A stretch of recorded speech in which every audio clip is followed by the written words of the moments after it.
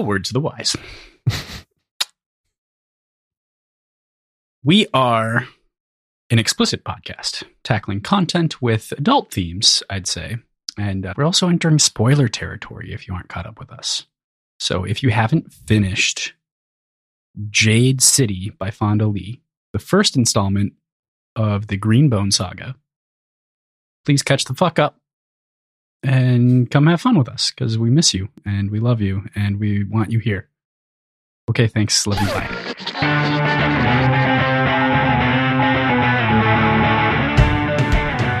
Hey there, this is Cross. I am PJ. And I'm Ben. I'm Aaron. I'm Thomas. And we are Words and Whiskey, a podcast for veteran and novice readers alike. We tackle fiction novels and love to talk about what we're drinking. You should think of us as your intoxicating weekly book club. Hi, everybody. Hello. Raise your hand if you didn't drive a U-Haul like an idiot this week. Everyone besides Cross is raising their hand. If you'd like to hear that story, you can tune into the Devil's Cut for this week by joining us at patreon.com/words and whiskey. We're also doing this one live. So this is a fully live episode. We try to do one of these a month, but this is the live episode for the end of the Greenbone saga, which I'm very excited to talk about. We're going to be chatting about chapters 50 through the end. What do you got? The end of the book, not the saga. The end of the book. Yeah, you're right. I don't. I was like, I haven't read my entire life is upside down. It's like you're driving a U-Haul into I don't a know what tree. I'm talking about. Today is our final episode. We're talking about chapters 50 through the end. But before we get too far here, PJ, you want to talk about our featured cocktail? Yes, I wanted to take a stab at the rum, chili, and lime drink that old guy always ordered from the Twice Lucky at the beginning of the book, because we go back to the Twice Lucky this week, very obviously. And I felt like there was a little bit of a through line as far as themes go, that of stolen honor, which is mentioned, but it's also what happens to old Greenbone. I can't remember his name. I was going to look it up before this, but I don't know. I got it. You keep talking. We'll get it by the end. So I wanted something palatable, but took that chili, lime, rum sort of focus. And I didn't have any chilies, but I did have jalapenos.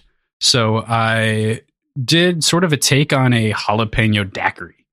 So I cut up a jalapeno and soaked it in rum for a couple hours. And then I took 3 parts of that jalapeno infused rum, 2 parts of lime juice, and 1 part of simple syrup, and just shook that. So it's a really simple, easy cocktail. Served it in a sort of, I don't know, what would you call this kind of glass? Like a coupe tulip-shaped Dainty.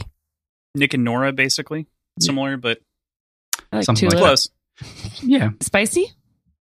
It's a little spicy. If I let it soak for longer, I think it could get there. It's more just the jalapeno flavor than anything, which kind of is fine. It's good. I really like it. It's light and well balanced. I just wish there was more jalapeno to it, and that's just a factor of how long I let it soak. Nice. One of my favorite quirks, which is our local brewery's seltzer, is jalapeno pineapple. I have it in my fridge right now if I were drinking. But it's my favorite one, but it tastes like exactly like the jalapeno chips at Jimmy John's. Ooh, I love those chips. Mm-hmm. That's a great sell. Mm-hmm. Yep. Love that. Shanju is the name of the old guy. So that's the name of the drink. Sean Juice. Sean Juice. She's There we better go. at this than you guys. Perfect. Yep, absolutely. We're trying to give it, the little bit of a twist, but the pun is way better. All right. Well, Thomas, what are you having this fine my good afternoon? friends, I have an Irish maple latte. There's a coffee shop right next to me, has the best everything in the world. Got a maple latte from there, iced, and a little bit of Irish whiskey in there. Very nice. It's fun. Cool. Love it. Beer. How about you, Ben? What beer? I've got a KC Beer Co. Hefeweizen. It's lovely. Yum. I've got Love the Casey beer.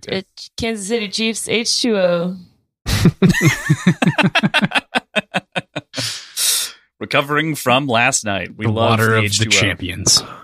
I could drink right now, but Awesome. then I wouldn't work out, get other things done. And it's early in the day. That's totally fair.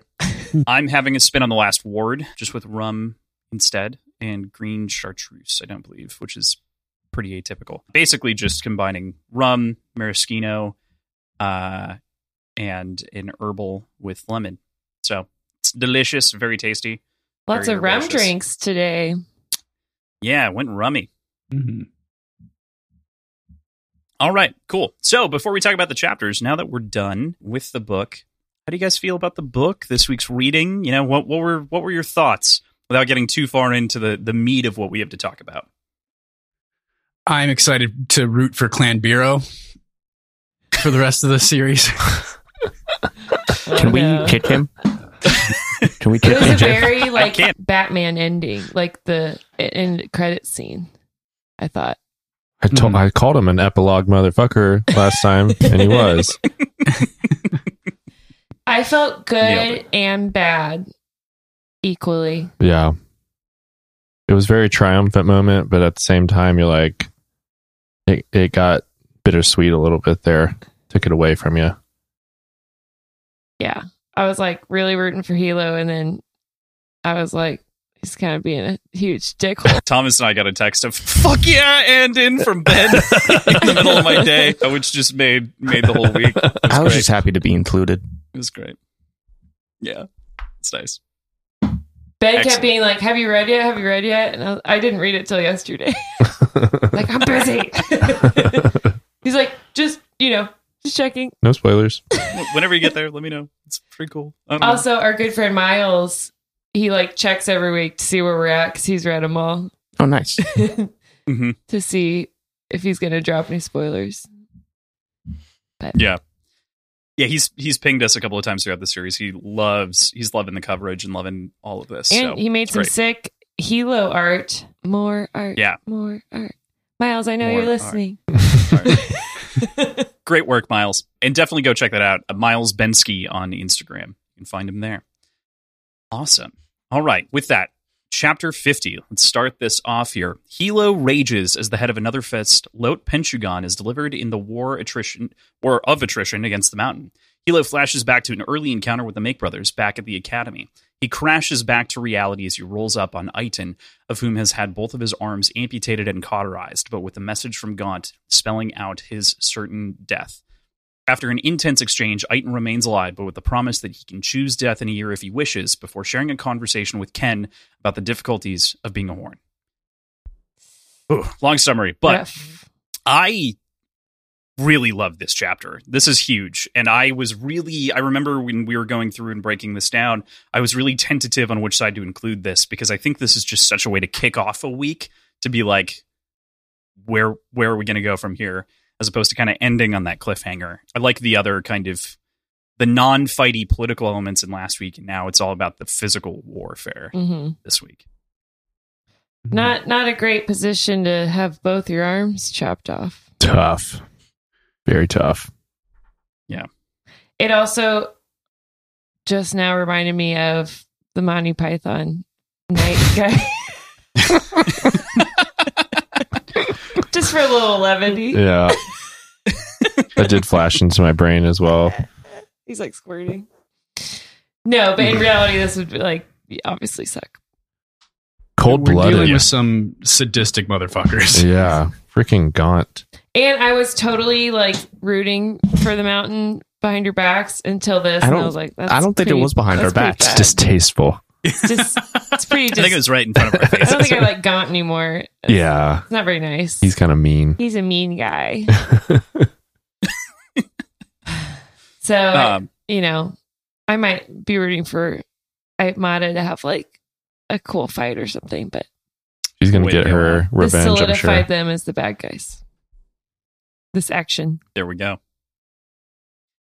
There's this like really difficult scene that happens right away that I really enjoy, which is Lot Penn's head being delivered, right? Which is a huge deal, absolutely brutal, straight out of the the other book series' playbook in a lot of ways, which is often why I think that this series gets brought up in comparison or as a read after Red Rising style book, because it contains a lot of the same sort of violence while nowhere near the same setting. It's sort of the same penchant in politics and a lot of those things. But what do you think of Hilo's unwillingness to relinquish responsibility to make Ken in regards to sort of the telling the family what happened? I feel it's like out of a sense of responsibility and just like he's the only one that's good at this, actually. So he just has to be able to do it. Like Ken just can't handle the responsibilities yet. So it's almost out of necessity that Hilo has to, walk in both roles sometimes. I don't know if it's necessarily the lack of ability for Ken to be able to handle it, but just kind of the circumstance they're in which the clan still views Hilo as the Horn. And until they're in a position where they can change that perception, he doesn't have much of a choice but to act as Horn. And we get the tension there a little bit between Ken and Hilo regarding that. But I think it's truly what's best for the clan is to have the person that they see as the military leader do the things that the Horn is supposed to be doing. Just for morale.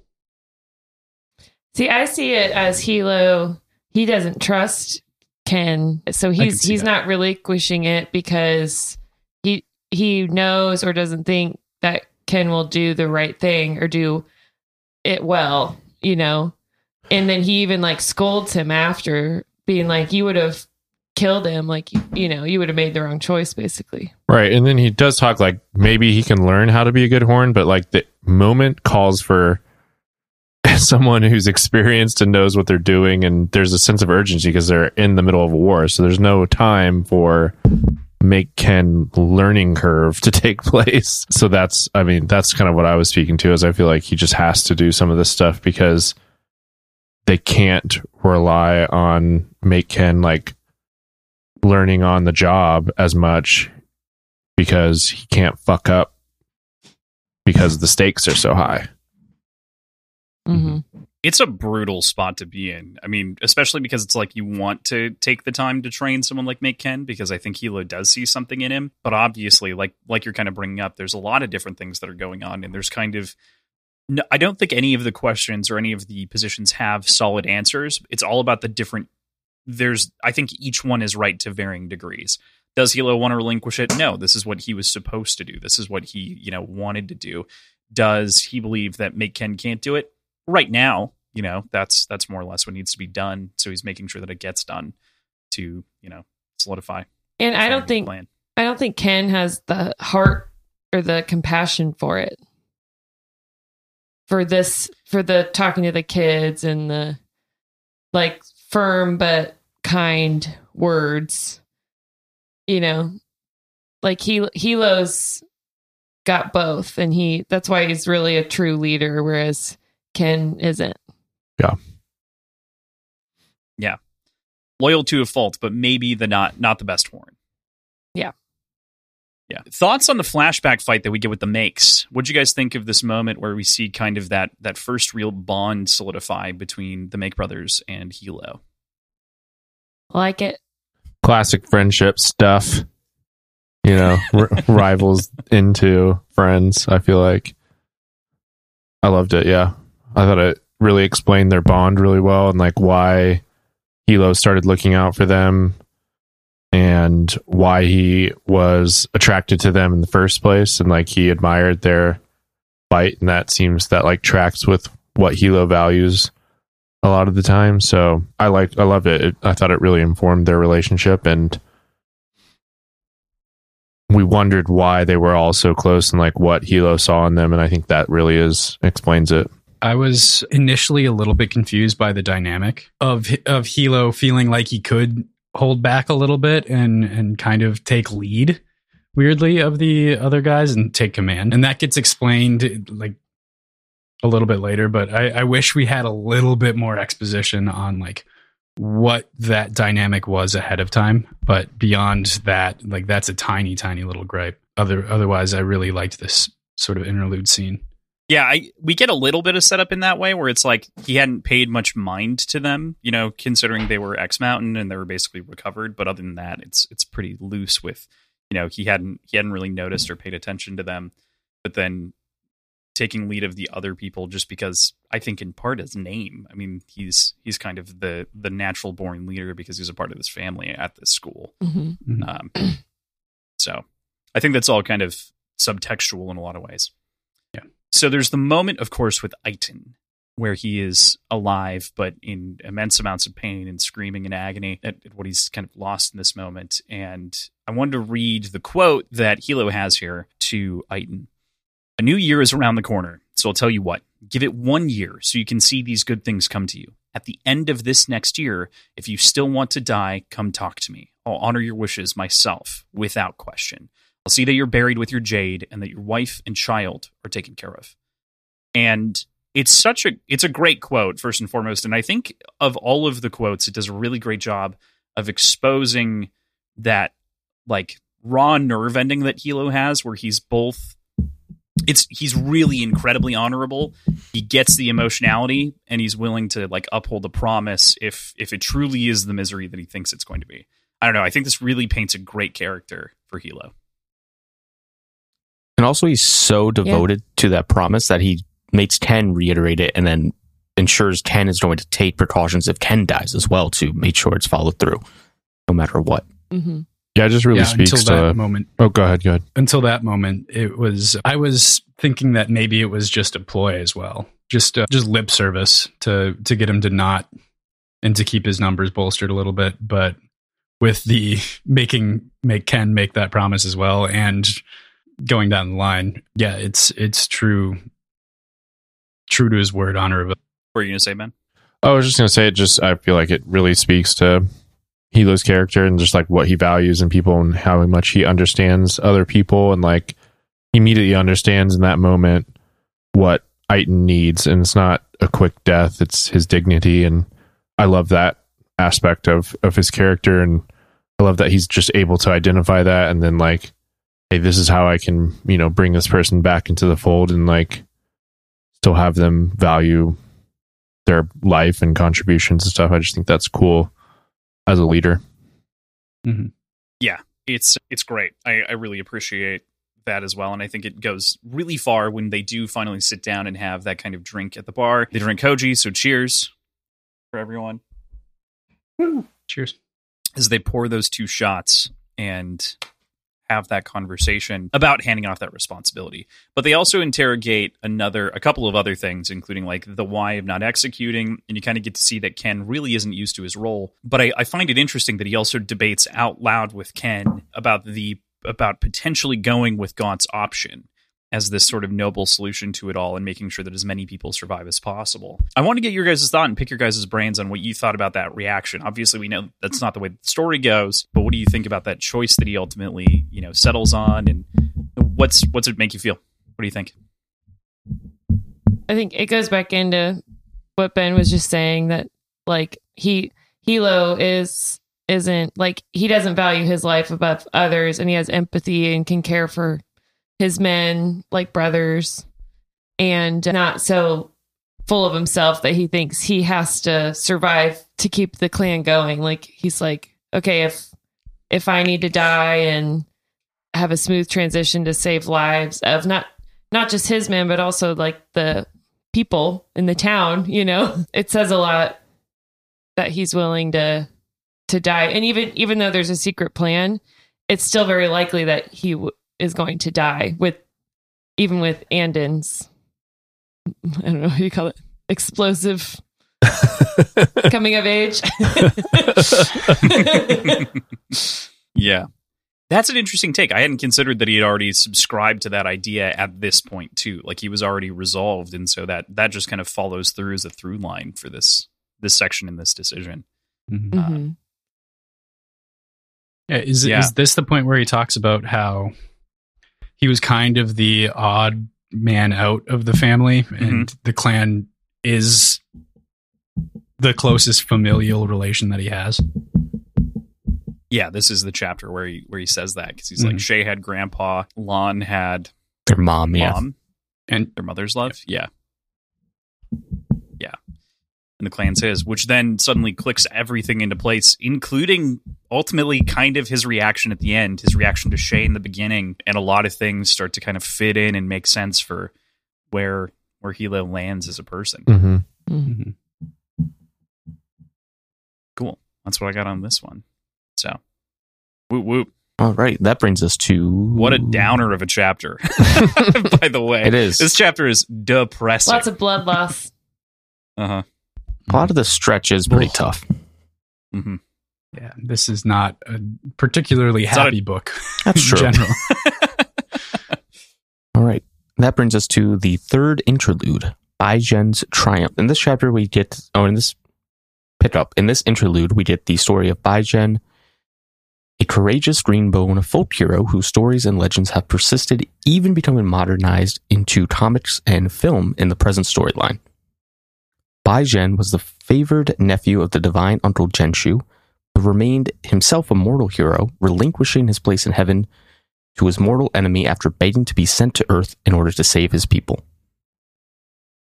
So obviously, like all the other interludes, very quick, gives us sort of like sets the tone for what's to come, and gives us a nice little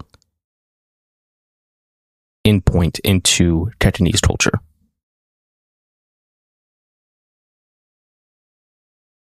And it explains the references back to it when Hilo's being Baijen. Yeah, I thought this Hilo was pulls his Baijen out. When I was reading this, I was like, this is definitely a setup for like whatever is coming up next. Definitely informed that. So it was like already, okay, expecting kind of some kind of sacrifice or whatnot going into that fight with Gaunt as a result of this chapter. And it also set up a resurrection. I thought it was going to be a little bit less literal than that. I thought there was going to be like the resurrection of a spirit. Like I thought Hilo was going down here after this interlude. Yeah, I definitely thought. I was like, dang, Hilo's gonna die now. I was like, that's what I was thinking coming out of this. Be like Baijen. WWBD. Yeah. BLD. BD. What would BLB? Baijen do? Be like BLB. What would Baijen do? Okay, that. You know the bracelets WWJD. Yeah. Also, in this chapter, we learn they have film and comics. Yeah. I mean, yeah. What do we... There's Got some reading material. we think this is like the 80s-ish kind of equivalency, right? What do you think it is? We were saying I it's thought we like talked about that. the 60s and gangsters. The mobsters. Maybe we did talk about that. Yeah. I can't remember. I think No cell collectively we phones. landed somewhere between 60s and 80s, like somewhere in that 2-decade range. That's 3 decades. You're right. This guy bad at driving U-Hauls, It's whatever you want it to be, Chris. bad at doing decade math. God, I quit. Good luck. Have This has fun. been Words Bye. and Whiskey, an atomic Pylon Media production. Me, one of the, if not the most important thing in this chapter is that little idiom, I guess. Pray to Genshu, but be like Baijan. What do we think about that? I mean, that's some disrespect to Baijen. He deserves some worship too, doesn't he? He's just a mortal hero, you know? He's not a god. He's immortal. Yeah. That's true. That's a good point. I think it's like a, kind of a preaching to like a selfless nature.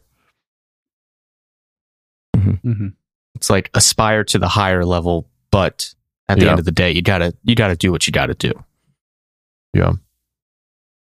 It's truly like action over virtue in a big way. To like boil it down to its lowest basest component. It's, get what you need, but try better. Also, kill your enemies. Yeah. Kill them all. Yeah. No matter the cost. Hilo took a very different lesson from this story. It is still the same lesson ultimately, but yes, turn the metaphor very literally into reality. So, all right, cool. With that, chapter 51, New Year's Eve. The turn of the new year hangs like a guillotine over the Cole household as we pick up with Shay fully prepared for the collective end of the family. While strolling through the garden, they discuss Shay's conversation with Ite, and the circumstances surrounding Lon's death brings tumult to Hilo and Shay's decision to attack Poor Man's Road from earlier on in the story, that kind of turning point for Shay. I like that Shay is succeeding where Hilo lost. You know, like they talk about the two wars that they had to win here, and the fact that Shay shows up and is, you know, inexperienced by all measures and actually ends up winning her side of the war, and then Hilo, the experienced one who is expected to be doing this forever and even has been in the role for a while, fails is a lovely, I think, spin in their relationship. Yeah. They're getting along better, but also there's like more tension because of the circumstances of Lon's death. Still a little bit of a rivalry, yeah. And it's like, what the fuck, dude? You let me go kill all these unsuspecting people who didn't kill Lon, and actually, like, she felt tricked, bamboozled. Like Kilo said, they were green bones. It's part of their life. Not like they went out and murdered innocent people. This is skipping to the end, but I think this debate is worthy, right? Do you think that Hilo was misleading Shay intentionally? Do you think that there was any bone in his body that was doing that? But she came, like, she made all her decisions, yeah. She did the whole Mulan, you know, getting dressed in the night, sneaking away. That's what I'm saying. Like, she made all the decisions. He didn't say anything to her. I think he says that. Like, I didn't say a word to you. Yeah, he's like, you're the one who came in and was like, let's do this instead of that. You went and got your Jade. You came up with the idea. It's like, I didn't stop you. Yeah, but like. Right. Oh, wait. Yeah. Actually, did Hilo even know he had Shine in his system at this point? Like, when did he have the autopsy? It had to have been after that. Because it was like, they attacked him. They attacked them right away. Yeah. So he wouldn't have known. Part of me believes that he's protecting Andon with the autopsy bit. I think that because Andon told him he's protecting him there, I don't think that's anything but that. It could be a genuine autopsy that proved it, but I think he believed Andon to begin with, and he's protecting him. Either way, they don't know at this point that he had Shine in his system. Because it was like he died and they immediately killed everybody. Mm-hmm. Yeah, but he would know that Lon was found with just dead Jade. With his Jade, yeah. Yeah. Yeah. Mm-hmm. And he hid no obvious wounds. He hid that part from Shay, that he buried Lon with his Jade. Mm-hmm. Yeah. So that feels deceptive. There was definitely some information left out, but I don't know. But I still feel like Shay had a lot of agency in that situation. All of that was after they had already killed everyone. It's like she's mad that like he didn't prevent her from slaughtering, in her mind now, unprovoked innocent men, or like they didn't have a real right to kill all these green bones now in her mind. But it's like they didn't have all this. Hilo didn't even have all this information. So I don't think it's Hilo's fault that all those green bones were that they struck first. You know, because how would he have known? And Lon was attacked by the mountain indirectly. Yeah, by agents of the mountain. Yeah. Yeah. And stop giving Barrow stuff to do. He's gonna fuck it up. Yeah, very true. He's gonna push it to whatever that extreme is. Very true. Okay, so skirting back to the beginning of this chapter here for just a second. Not that this is a very long chapter, but I do enjoy Shay's reaction bringing up Khan to Hilo, right? And then Khan going Stonewall and like really caring about that, because she was definitely bringing it up as like are you actually spying on me? Whereas Hilo was intuitive and like in on what had happened. The only way that, you know, she would have known those details seems to be talking to Ite. What do you guys think of that exchange and sort of the way that a lot of this conversation goes pre the lawn discussion? I think it's epitomized in the quote, "What's the point of life if you can't trust your own kin?" that Hilo brings up. No sauce? I don't have this a good answer. This is the first time we've had no sauce. I don't have a good answer to this. Yeah, so my brain went wild when you said Shiloh. I was thinking that's a weird like relationship name between the two of them, and then if we bring Barrow into the mix and have a thruple between the two siblings and Barrow, we got Shelob, the Spider Queen. So you were thinking that's where my brain went, and I didn't want to admit that I completely blanked out on everything that you were saying. Good to know. Or you listeners at home, I made a disapproving face at that. Shelob does have no 8 legs. Never mind. You got to throw one more body in there for it to work. Anyway, I think that Hilo, I feel like Hilo probably was spying on Shay, and he's just saying that he didn't. But at the same time, I think he believes what he's saying is that, like, well, if Shay's going to sell me out, then I can't really do anything to. Yeah, he was fucked. To stop it. So might as well. I agreed with his philosophy in that moment. I was like, yeah, that's pretty sharp estimation of the situation there. Yeah. Yeah, he can't. Fair point. He can't, like, lift No Peak up by himself. And especially if Shay turns against him, like, he's fucked either way. Those decisions were made long ago. Just left. Yeah, he's already screwed. Anyways, they're already losing with Shay. So, yeah, it's like, well, if you're not with me, then I'm dead either way. Yeah, that's super true. It is. There is definitely that element to it. As recent listeners of Words and Whiskey know, we, and by we I mean you guys mostly, actually, are gambling addicts here.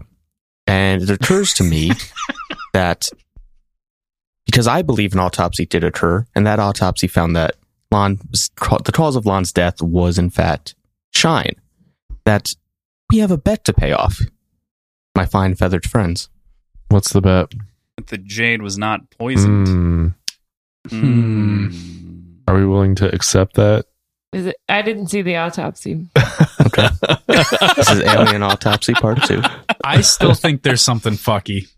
I think that I know we're about Jade's to take that Jade out of the ground. Yeah. Yeah, exactly. So I feel like that's still a loose thread.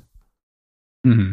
All right. Okay. All right. But now I'm not feeling very confident about that because you guys are saying that we need to pay the bet off. I was told that there are times throughout the show where a bet appears to be paid off and it is paid then, but then later it's unrevealed to be paid off and then the opposite happens, right? That does happen. Fair. Yes. That happens, and I'm drinking for it. Fine. We'll hang on to it. The reality is that we drink twice if you're right. Nice. I'm doubling down on it. Okay. I absolutely the still book think evidence at present says otherwise. I will throw dynamite into this situation. If you guys are right and we are wrong, shots. Cross and I will do shots. Fair enough. You don't have to do anything else because you already drank. Good stuff. Aaron, you're going to have to make it up later. He does not forget. Remember, she's a gambling addict because of staying up till 3 in the casino, like the rest of us. But oh no! If you would have won money, it would have been great. This would have been a great story. But no, if you want to lose your money fast, just go to the casino with me, and I'll help you lose it. You pretty much can just go to a casino if you want to lose money. That's how they work. Lose it twice as fast. I totally thought that's where Thomas was going with that comment about the gambling addicts, by the way. Not the bets that we made, but Aaron's unfortunate demise last night. No, here's what happens. Really, it was my husband losing all the money. I just sat and watched. I listen to a lot of sports podcasts, and they're all sponsored by fucking like FanDuel or whatever now. So every time I try to listen to something, I did at least 2 ads that are like, all the 10-minute long now gambling addiction line. So that's why with all the bets, I'm like, we got to get a hotline going. This is too much. 1-800 bets off. Yeah. Bets are off. We have mentioned that a couple of times on the show now, yeah, it's great. I think I put it in the show notes on the one episode. It will probably be in the show notes too. But so the quote that I wanted to read that ends up kind of closing this out is very interesting, and I think it gets to a point that we had discussed often with Shay earlier on, right? She says, she could say to the gods on the day of the return that she had finally been the greenbone she wanted to be, seeking if never achieving the divine virtues, but true to family and country and to Aisho. And I think that this is just such a great full turnabout for Shay, where she's like, I made the right choice. I stick by my choice. I'm the person that I always wanted to be right now. I thought otherwise. And she's kind of came around on that in a big way. I was really happy to see that. I was like, good for you, Shay. Yeah. This is where we wanted you to be the whole time. She finally got there. That's where I knew she'd be. Aaron knew it. I was like, just get to it. Aaron knew it the whole time. But it's also that she doesn't question it anymore. Yeah. You know, I think that's the big win. Yeah, we've not got this living in two worlds thing going on. She's kind of figured it out. And she's really good at what she does. And like we learned at the end of last week, she's very impressive and decked out in a full army's worth of Jade, or what'd they say? A full unit's worth. Mm-hmm. So she's got the power and she's got the brain, and it comes naturally to her. So why embrace your destiny? Why waste your time with Gerald? Yeah, fuck Gerald. I feel like fucking Gerald. Two things. Yeah. She might even have more Jade now because she killed all those guys when she put her Jade back on. That's true. And she didn't initially put it back on, but put that on as well. But she might have at this point. And then I feel like we've spent more time talking about Gerald than Shay has given thinking about him in this book. She can kill her own boyfriend. She can kill her own boyfriends, and those are words to live by. Power. That is a powerful sentiment. I just need Gerald to come back into the story at some point. Why? I gotta see it. And he sees her and he's like, oh, fuck. Oh, shit. Do you think Jade also, like, not only improves your abilities, but appearance? She's, like, glowing. He's like, damn, girl. Probably depends how you And then I get want her it just set. to, like, give him a hand, go away. You look good in green. Boy, bye. And then she can be like, crush your trachea. Force choke. Yeah. Just have Andon point at him and done. Yeah. We'll get to that for sure. Andon's a little scary. He's terrifying, actually. And that brings us into chapter 52. From Did now, the photo not work? I'm just going to go ahead and before you go. dunk on Aaron here because Was that there did a not work flash? at all. golly, son. It looks like something out of the ring. Now I'm scared. You have to pass that on in 7 horrifying. days. I saw that movie when I was like 9 years old. Scarred to this day. Pictured cross PJ and Thomas. It is terrifying. All right, sorry. Go ahead, Thomas. It's all you. Chapter 52. From now until the last. Hilo and Wen are married in the courtyard of the Crawl estate. The pair reflect on the wedding that they wish they had shared. And they still... pick up. The pair reflect on the wedding that they wished to share and hope is yet to come. And Hilo gets a glimpse of the life he and Wen could have made in the Horn's house if life had gone according to plan. The pair exchange wedding vows and spend a night with one another attempting to make what could be Hilo's last night on Earth, one of love. A very tender, very emotional, very romantic chapter for our guy Hilo. Yep. Again, when turns into an object again, though. I don't like it. I In just what do way? not. I don't like the way she's written. What specifically When has it got you comes to upset Hilo. here? It's all just I don't know. Fucking. You mean like the slit up the thigh to show off she's a sexy piece bit? just there's all these bits where it's like, okay. I took it as sort of like Yeah. flirty banter. Really? She becomes a vessel again. I didn't get any of that here. I thought it was just like two people, flirting and in love and sweet. I found it pretty sweet overall. I feel like we in the same vein as what Aaron's talking about. Maybe not so much vesselish, but we've been exposed to her intelligence, and there's very little like of her actually speaking in this section, to the point where it's It's like the sexy piece thing, and then like she's like in a possession of Hilo. I I didn't necessarily view it that way, but I'll tell you what, I would love so badly at this point to have had an intimate scene, a sex scene from Wen's perspective as opposed to Hilo's, just to get the other side of this. Because I do think I see your point that it can feel that way leaning into this, but it would be interesting to see what she thinks about the whole thing. And I think that would paint this in a different light. Sure. At the same time, in this scene, I don't think you could do this not from Hilo's perspective, especially when you talk about the way that he wants to burn that image into his mind as the final thing he'll see before he dies and remember as this like lasting blissful moment. Yeah. Like I agree with you. I think this is fixed with work beforehand is the only way that you could do that though. Yeah. And I think it's, or I understand. It's twofold. Like agree, but I see that Hilo thinks he's being sweet and everything, but then I think of it from like Wen's perspective. She, I don't know, like she has to get married right now so that she can like be taken care of when Hilo dies, but she doesn't necessarily want to be doing this. She doesn't want Hilo to die. So it's like I don't know. It's a marriage of necessity in the moment. So in a very different way than like in unexpected pregnancy, but kind of similar. It's got similar elements of like, we have to do this now, even though we would have liked to do it the right way at a different time. Yeah. And it's like, I don't know, some of the things Hilo says to Wen are just always feel like condescending. I don't know. I don't like the relationship. Clearly. I don't have as much of a problem as But yeah, if we had like any indication that, I mean, Hilo's never like, I don't know, like every time he talks about Wen, it's always like the way she looks or him. She's a fragile bird, and he's her protector, and she didn't have a lot of power in his eyes. Even though in our eyes, we know that she's smart and is a spy and is a badass or is becoming a badass. She doesn't like fully recognize it. It's totally a fault of Hilo's, to your point. Yeah. Like that's 100% a Hilo problem. Mm-hmm. So, sorry to burst everyone's bubble. Wedding day, fuck this shit. It's good.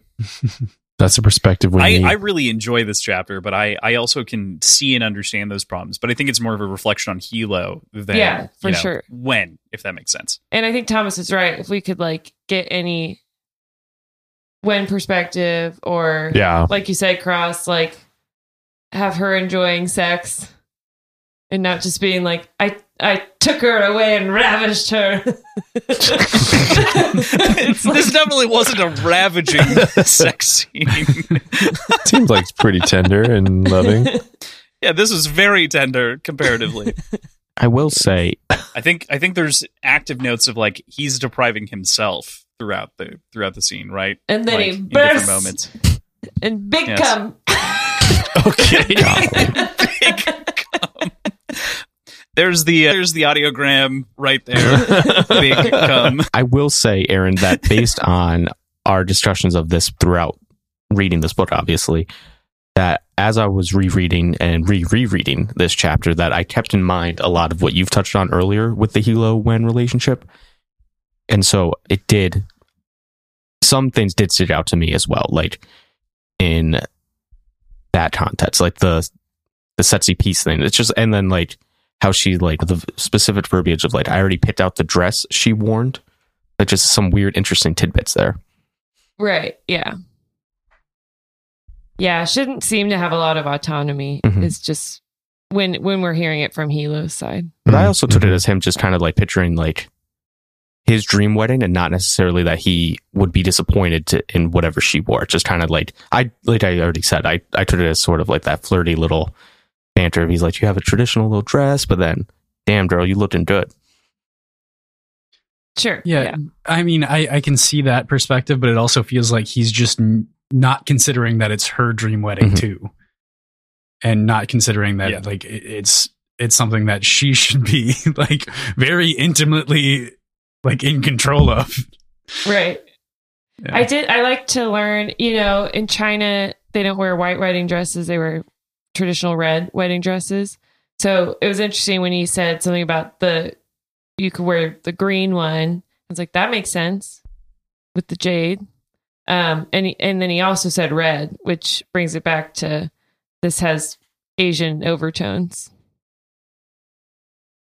So they weren't talking about wearing a white dress. Oh, that was cool. Yeah, that would make sense. I'd like to wear a green wedding dress. Green, huh? Jade.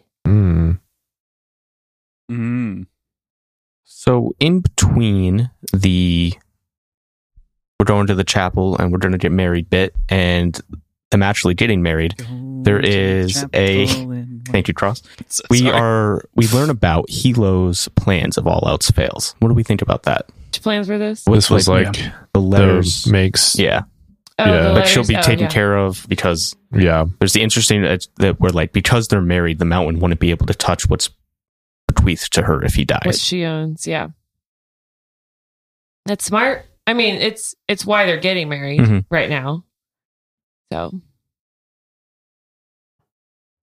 Yeah, and Sorry, I think it just like adds to Hilo and like how much he cares about people and wants to make sure she's taken care of. And I think there's a little kernel of like avenge me in that as well, you know, with the makes. I mean, also wanting them to get away and not die.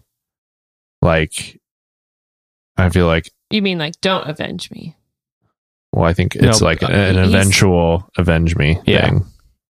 He says, I thought it was like, don't, like, if I go down, don't Right away. keep fighting. Yes, he wants them to run away and get her safe and take care of her and whatnot. But I think there's like an implied plot and avenge me. You're gonna go fight. You're gonna go out he says fighting. better to live. It's in undertone. It's not. Yeah. Well, he Okay. says better to live for a chance to settle the score later. You'll have to remind them and hold them to my orders if it comes to that. That's what I'm thinking. Yeah. Okay. One more fly in the ointment. Yeah. You know? Ooh, good one. But good foresight. You reading your keyboard there, Thomas? Yeah, I have a quote to pull up. So Oh, it looks It's like a you're big just old boy. I'm just holding holding a this to keyboard. hide myself. I was like, I'm sick of looking at you guys.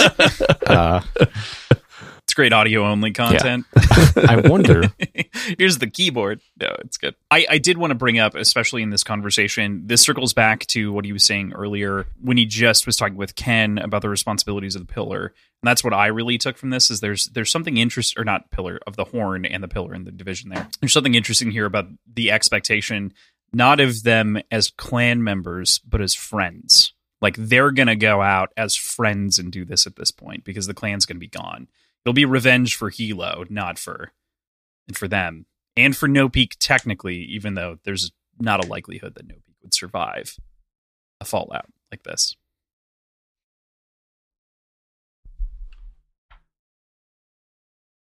Concur. PJ, you look brutally sad. All of these like contingency plans and everything that they're planning, everything that they're going through, it feels so solemn and almost like futile to a certain degree. Like there's just an unsurmountable pressure of like the mountain's the bigger clan, they have more money, they're going to steamroll us, and like trying to grapple with, we're still gonna do this, and I still need to place contingency plans and like succession plans and things like that. It just feels so frustratingly futile. I don't know.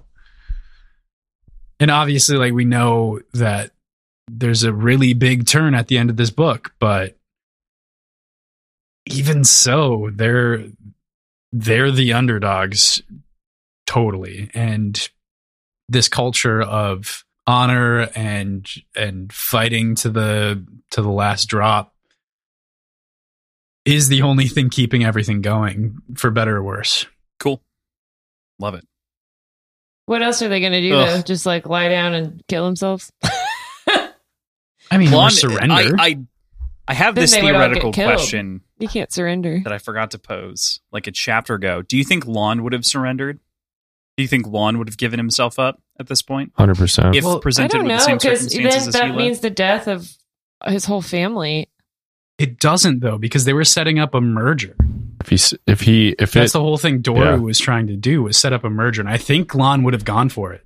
it saves his family, 100%, Yeah. he would have gone for it. Yeah, but Shay if it thought was so at this too. point and it was a surrender where everyone died, I don't think he would have done it. Right. True. Well, wasn't I just want to make sure that we haven't walked out of Lon's shadow yet necessarily, because there is always that like lingering what would Lon do in the background of a lot of these No, it's Lost what would decisions Baijen that Hilo and do? Shay make. Yeah, you're right. Be like Baijen. What would Baijen do? Come back from the dead. Yeah. That's what Lon's going to do. Motherfucker. Lon's not built for that. Let's be real. Yeah. He's just fucking Barrow- chilling And in if heaven. he does, Barrow he's 6 reveals feet the underground. He can't casket. do fuck all from there. Guy's chilling, Barrow honestly. opens the He's playing casket and chess. Superman flies out, goes and He recharges just in the grabs sun. his Jade. Goes, Yeah. He goes full immortal. Oh no. Love that. All right. Sorry. That was my side tangent that I've been holding in for a while. Yeah. I thought that in this chapter, the vows were very interesting. And I have As someone of whom is actively working on helping compose a whole wedding ceremony for PJ, god damn it. It is interesting to see this stuff like in different cultures, between this, Shrinking, and a couple of other movies, TV shows, books that I've been reading and like going through. Wow. It was cool to see this and to like get kind of a visual picture. You never think about the construction of a ceremony, and I loved this. For You that could reason. just this, PJ. Yep. We could just do this. Do you want to do that? Can Yeah. we get Kaylin in on the call real quick? So I do have, Perfect. I have them here. I will practice humility, putting my beloved before myself, expecting no praise or reward, for now we are joined in all things. I will practice compassion, giving gratitude for my beloved, suffering when they suffer, for now we are joined in all things. I will practice courage, protecting my beloved from harm, facing all fears from within or without, for now we are joined in all things. I will practice goodness, offering freely of myself to my beloved, honoring and caring for each other in body and soul, for now we are joined in all things. I make this pledge to you and you alone under the eyes of the gods in heaven, from this moment until the last one of my life. So, obviously, they recite this. They have the nice, Ken comes, ties their hands together, they take the shot of Hochi, and Hilo reflects on the Take a sort of... Yes, Hilo reflects on the conflicting nature of his vows to the clan and his wife.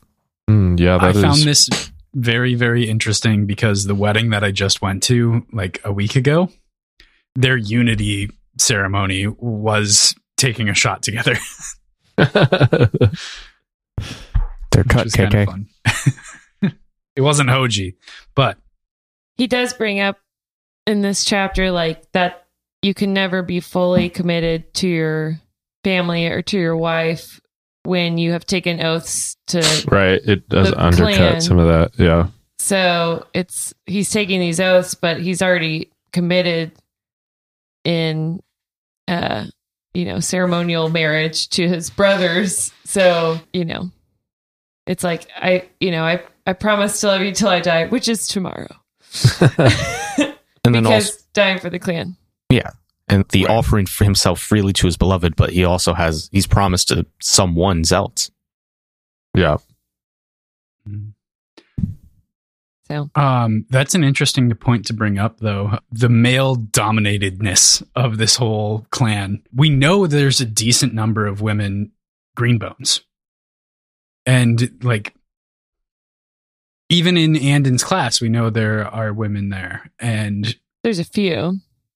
It's unbalanced. Like it's not. it's 70-30. unbalanced. Like, there's Yeah. definitely more men, but there's like, Hilo still just refers to them as brothers or men most of the time. Calls Shay his weather And- man still.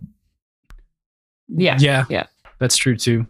I don't know. I don't have enough information to make like a really detailed, thoughtful sort of dissertation on it, but it is definitely male skewed in a way that I wasn't expecting because of how close Shay is to Hilo in this moment. So we learn a few times throughout this that traditionally, it seems, their green bones were men. And then even at the time when Mata was sent to school, it was like rare for a woman to be sent to the training academies and to be trained in the ways of a green bone. Carl Rhea The mother was just trained enough to be able to tolerate being in the presence of other green bones. So it's like an evolving thing of women becoming green bones and serving on the military side of the clan. It seems like that's how I took away from it. Vernacular just hasn't quite caught up. Yeah, and then we do see Hilo when he's still Horn, sort of consciously trying to bring a woman along when he goes to the Chrome Demons. He had one of the fingers that he's trying to see if they could mate it as a fist is a woman, green bone. Mm-hmm. So I don't know if that helps anything. It seems to be an evolving thing. Mm-hmm. Yeah, and sorry to derail. I was just kind of, I had been thinking about that all week. I think it's very valid to be thinking about, especially in this chapter. Then we get sexy times. I don't like that you phrased it that way. It's a very serious, intimate moment, Crossland. But I'm sorry, yeah, it was an intimate moment. This guy. Then we get banging. They straight give it. Uh-oh. Off the rails. Bonk, bonk, bonk. Did you say fuck Gerald? No, I said it's off the rails. Sorry. Oh, off the rails. Yes. I heard fuck Gerald, which is... He's not getting that far off. No Gerald. Yeah. Yep. I don't really have many notes on the moment, just that it was... My main note was that it's that night is what Hilo wanted to remember if he were to die. That's what he wanted his last thought to be. And even though he has a secret plan, I still think he's planning to die. I would agree. Like, he's fully, like, committed to, like, okay, like, there's no way I'm making out, he's walking into a death trap. And Andon is untested. He's like, we hope this works. So... Yeah. I think the whole day it's somber and everyone knows it. That's why everyone's sad and mopey at the dinner table. That's the next one. Mm-hmm. But everyone knows that Hilo's, giving in to death. So it's a sad wedding. I have a question that just occurred to me. So the witnesses are Ken and Shay, right? So then Tar is there at the lunch, dinner, New Year's thing the next day, right? Okay. Mm-hmm. I was just wondering. I was remembering correctly. Yeah. Tar's out of the hospital. He's just... that's long ago. I wasn't sure if he was on like a secret mission or anything. No, they probably just needed one witness for each. Yeah, and it was a lantern man? He's the pillarman. With special skills. He's a pillarman. Pillarman. Yep. All right. With that, let's talk about Chapter 53, Brothers in Arms, which includes our pillarmen for a brief moment at that dinner table. So, Andon contemplates his trials and called Doucheron Academy, preparing to graduate, and gets to share a great meal that feels modest in comparison to the more lavish ones on other occasions and previous New Year's dinners. Coulson continues down his path of dementia, of which I'm sure we'll have a lot to say and kind of talk about over the course of this week. But Andon ends up leaving the dinner with Hilo when asked and swears his oaths directly to the pillar, in which we, for the first time, hear all of the Greenbone oaths. What was your guys' take on Andon's reaction to the trials themselves? Over it. School gets summed up in like a page. Senioritis. Yeah. He's very much done with it. Senior I feel like slide. He's like, great. I'm the best one. Who cares? Yeah. There's obviously more things to worry about than he's got a lot going on in his mind. And he does have a case of the senior. Oh, this is not right now. Never mind. Were you thinking about the graduation day that actually happens later? No, I was Because these thinking two do kind of... about before graduation, like the community service that he has to miss because he's in the hospital. Oh, yeah, that's a different component. Yes, Yep. We'll get there. Yeah, I think the trials, it's interesting because the book has done... Jade City does a very good job of like kind of giving us enough glimpses into Andon's life as a student, and then we kind of get this just sort of almost... I love the senioritis. I can't... I was going to say like it's an au revoir of like uncaring whatever, but senioritis is a way better picture and entirely accurate because it's like, I don't give a shit. I do better than everyone else. I'm way better at channeling now. I can deflect it. Like, I have great deflection now because I practiced, and like he recognizes like what a couple of different things have done to him based on his fighting experience with Hilo, and like why he did that in the end. Which is interesting, I think. That is interesting too, because he's like, in this moment, he's like, he understood it, stands it. And then later on, he thinks of it as Hilo beating him for the fun of it in a later chapter, which is weird. Yes. There's still some conflict around what those sparring matches meant to Hilo versus what they meant to Andon, which again is one of the reasons that I love this series so much, is the dynamic perspectives on people, which I'll talk about at the end with Call Sen. But man, that's one of the reasons that this is so well written to me. Do we know if Fonda Lee is planning on writing within this universe anymore? She said this is an intended trilogy with a series of short stories that are getting released this year. Okay. There's a prequel novella, and so far as we're aware, that's it. And she's since moved on to a couple of other projects. I don't know anything about what the prequel might be about. There's a lot of cool things that it could be. I would love either a prequel of Shay and Hilo's time at the Academy, or an Ender's Shadow-esque like parallel novel of Andon's time at the Academy. With who? Like, I want to see like what they're actually doing in training, like what they're doing to become trained fighters like this. We get like Lot's point of view, watching Andon just kind of dominate everything. Jade Shards, which is the short story, the 4 short stories that are going to come out this fall, we'll come back together and we'll talk about them as a group. But I'll give you a little hint that is basically one of them. All right. So you nailed one of the 4. Not that I haven't read it yet. Thomas doesn't want to come back. I don't like it being assumed that I'm coming back. That's all. Oh, you're gonna come back. I have a whole thing where Thomas it's has like plans. It's like, you shouldn't expect people to do things, but people should do things for one another. But it shouldn't be expected. That's all. It's a different thing. Sure. I'll do it myself, but y'all are welcome to come if you want. It's unrelated to the present thing. That was a different thing. PJ will be guilted into it regardless. Everyone else is invited. Thank you. See, now I'm in. All right, there we go. Andon's over it. There's bigger things to worry about. You know, I'm sure the other students are also like... He's freaked out by Jade at this point, too, I feel like, and he gets even more freaked out. Well, yeah, I think he's always been worried about getting the Mitches. Yeah. But I bet the other students are over it, too, because, like, you know, their parents are dying in the war, and their uncles, and, you know... That is true. Now I'm stuck in this school. Can I just go, like... be with my family? I'd be like, I'm switching my major. I'm not going into the gang. I'm gonna be a teacher. It must also be so surreal during the trials to be doing that, like simulated combat, knowing that trials are here 2 to 3 weeks later, you're going to be doing it for real. Right. Very, very scary. Also, because I fucked this up. I'm very excited. Good. I think it's Lot, right? Not Lot. And I said Lot, and then I got to saying that it's Lot. Yep, Lot. Yeah. Lot. Yeah, Lot Gen. That is the one benefit, or one of the many benefits of the audiobook. I think that the audiobook narrator actually does a really good job this week, especially reading between the lines on a couple of things. We'll get there when I want to talk about it. But we moved to Call Sennington being an absolute dick to Andon as he shows up for the dinner. And it's interesting because it's also punctuated with the fact that he is very confident that this is not the man that he knew. So there is something...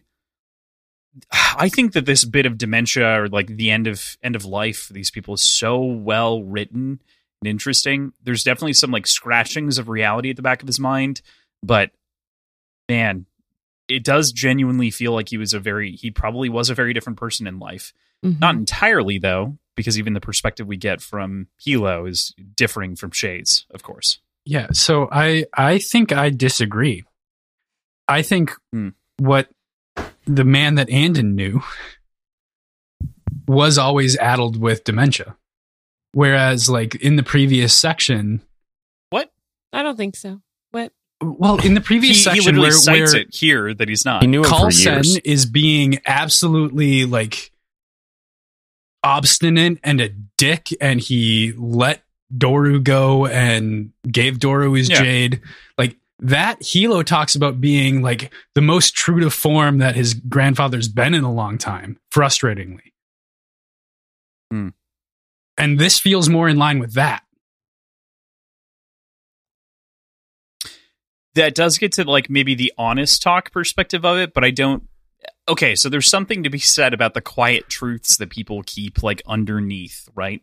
Mm-hmm. Which is like, there's this cordiality that happens, maybe potentially going down your path, right? There's maybe a cordiality that he has with Andon because he knows how powerful he is, and so he's willing to bring him into the family. But he does hold these sort of undertones in the back of his head, and they're just coming out now. I'm not sure that I land on your side entirely, but I can see it.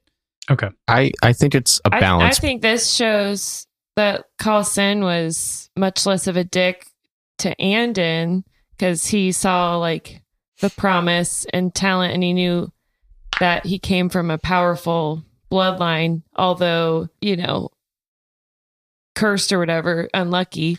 That pulled your that Coulson effect. Coulson like showed Andon kindness when he was a young boy, and I was like, oh, that was nice. You don't hear a lot about Coulson being nice. Outside of Shay and Andon's perspectives, they're the two, and Lon to some degree, but then he kind of shits all over that. Well, I think that's the dementia. Yeah. He's like lost. He barely has like 2 stones of Jade, and he's in a real bad mood all the time. There's also the question of the public call send versus the private call send, because if I'm remembering correctly, he tells Andon that he told Lon that when Lon asked to bring Andon into the family. And then, so Hilo here says, don't worry about it. Jade does stuff to old people. The itches are setting in. Like, he didn't mean it.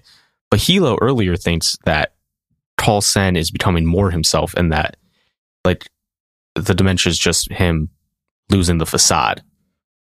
Because obviously, Coulson that's how I kind of read it. Whole life. Yeah, I kind of read it more like this is naturally he's becoming more natural and less of like anymore. The quote unquote torch of Gitcon. Because that seems like a public persona, and he's got to uphold that persona. But now that none of that matters, and now he's just being an old dick, because that's kind of what he always was. Yeah. So it's like closeted hate, to some degree, and then it just comes out because you no longer have those barriers up in whatever form they were maintained before because of old age. That makes sense. I think I've been aligned with your side. I think I was more pro Coulson in these chapters and these moments because of Shay and Andon's perspective. But I think you're right. I think it's their perspective is a little bit warped versus reality. It's the way that they were treated at the time versus Hilo's. Mm-hmm.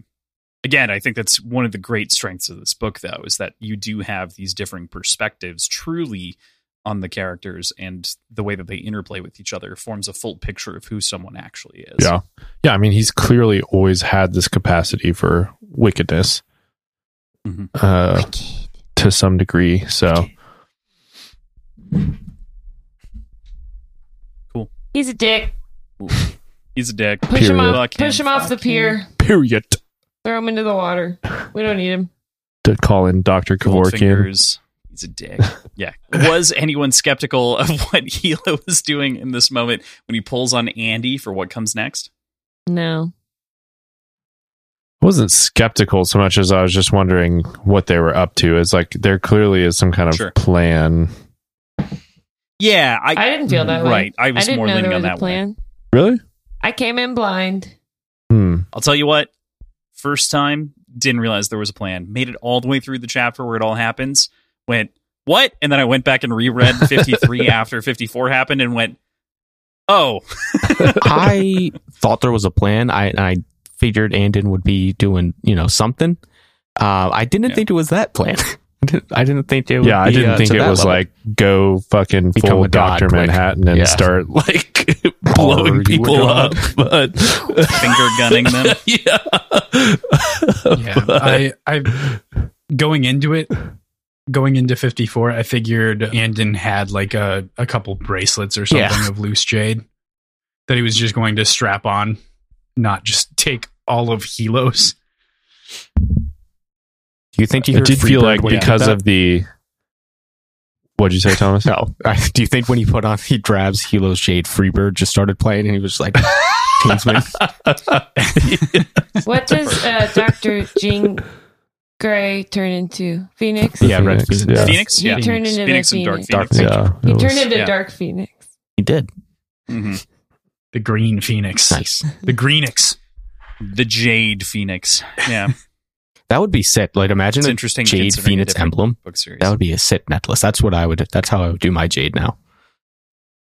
Mm. Next up, the Poppy War. So, that was a joke just for me because I'm the only It's one like, here who's what? read the Poppy War. I can't even read. Yes, never mind. Puppies. I thought of the Wizard of I Oz.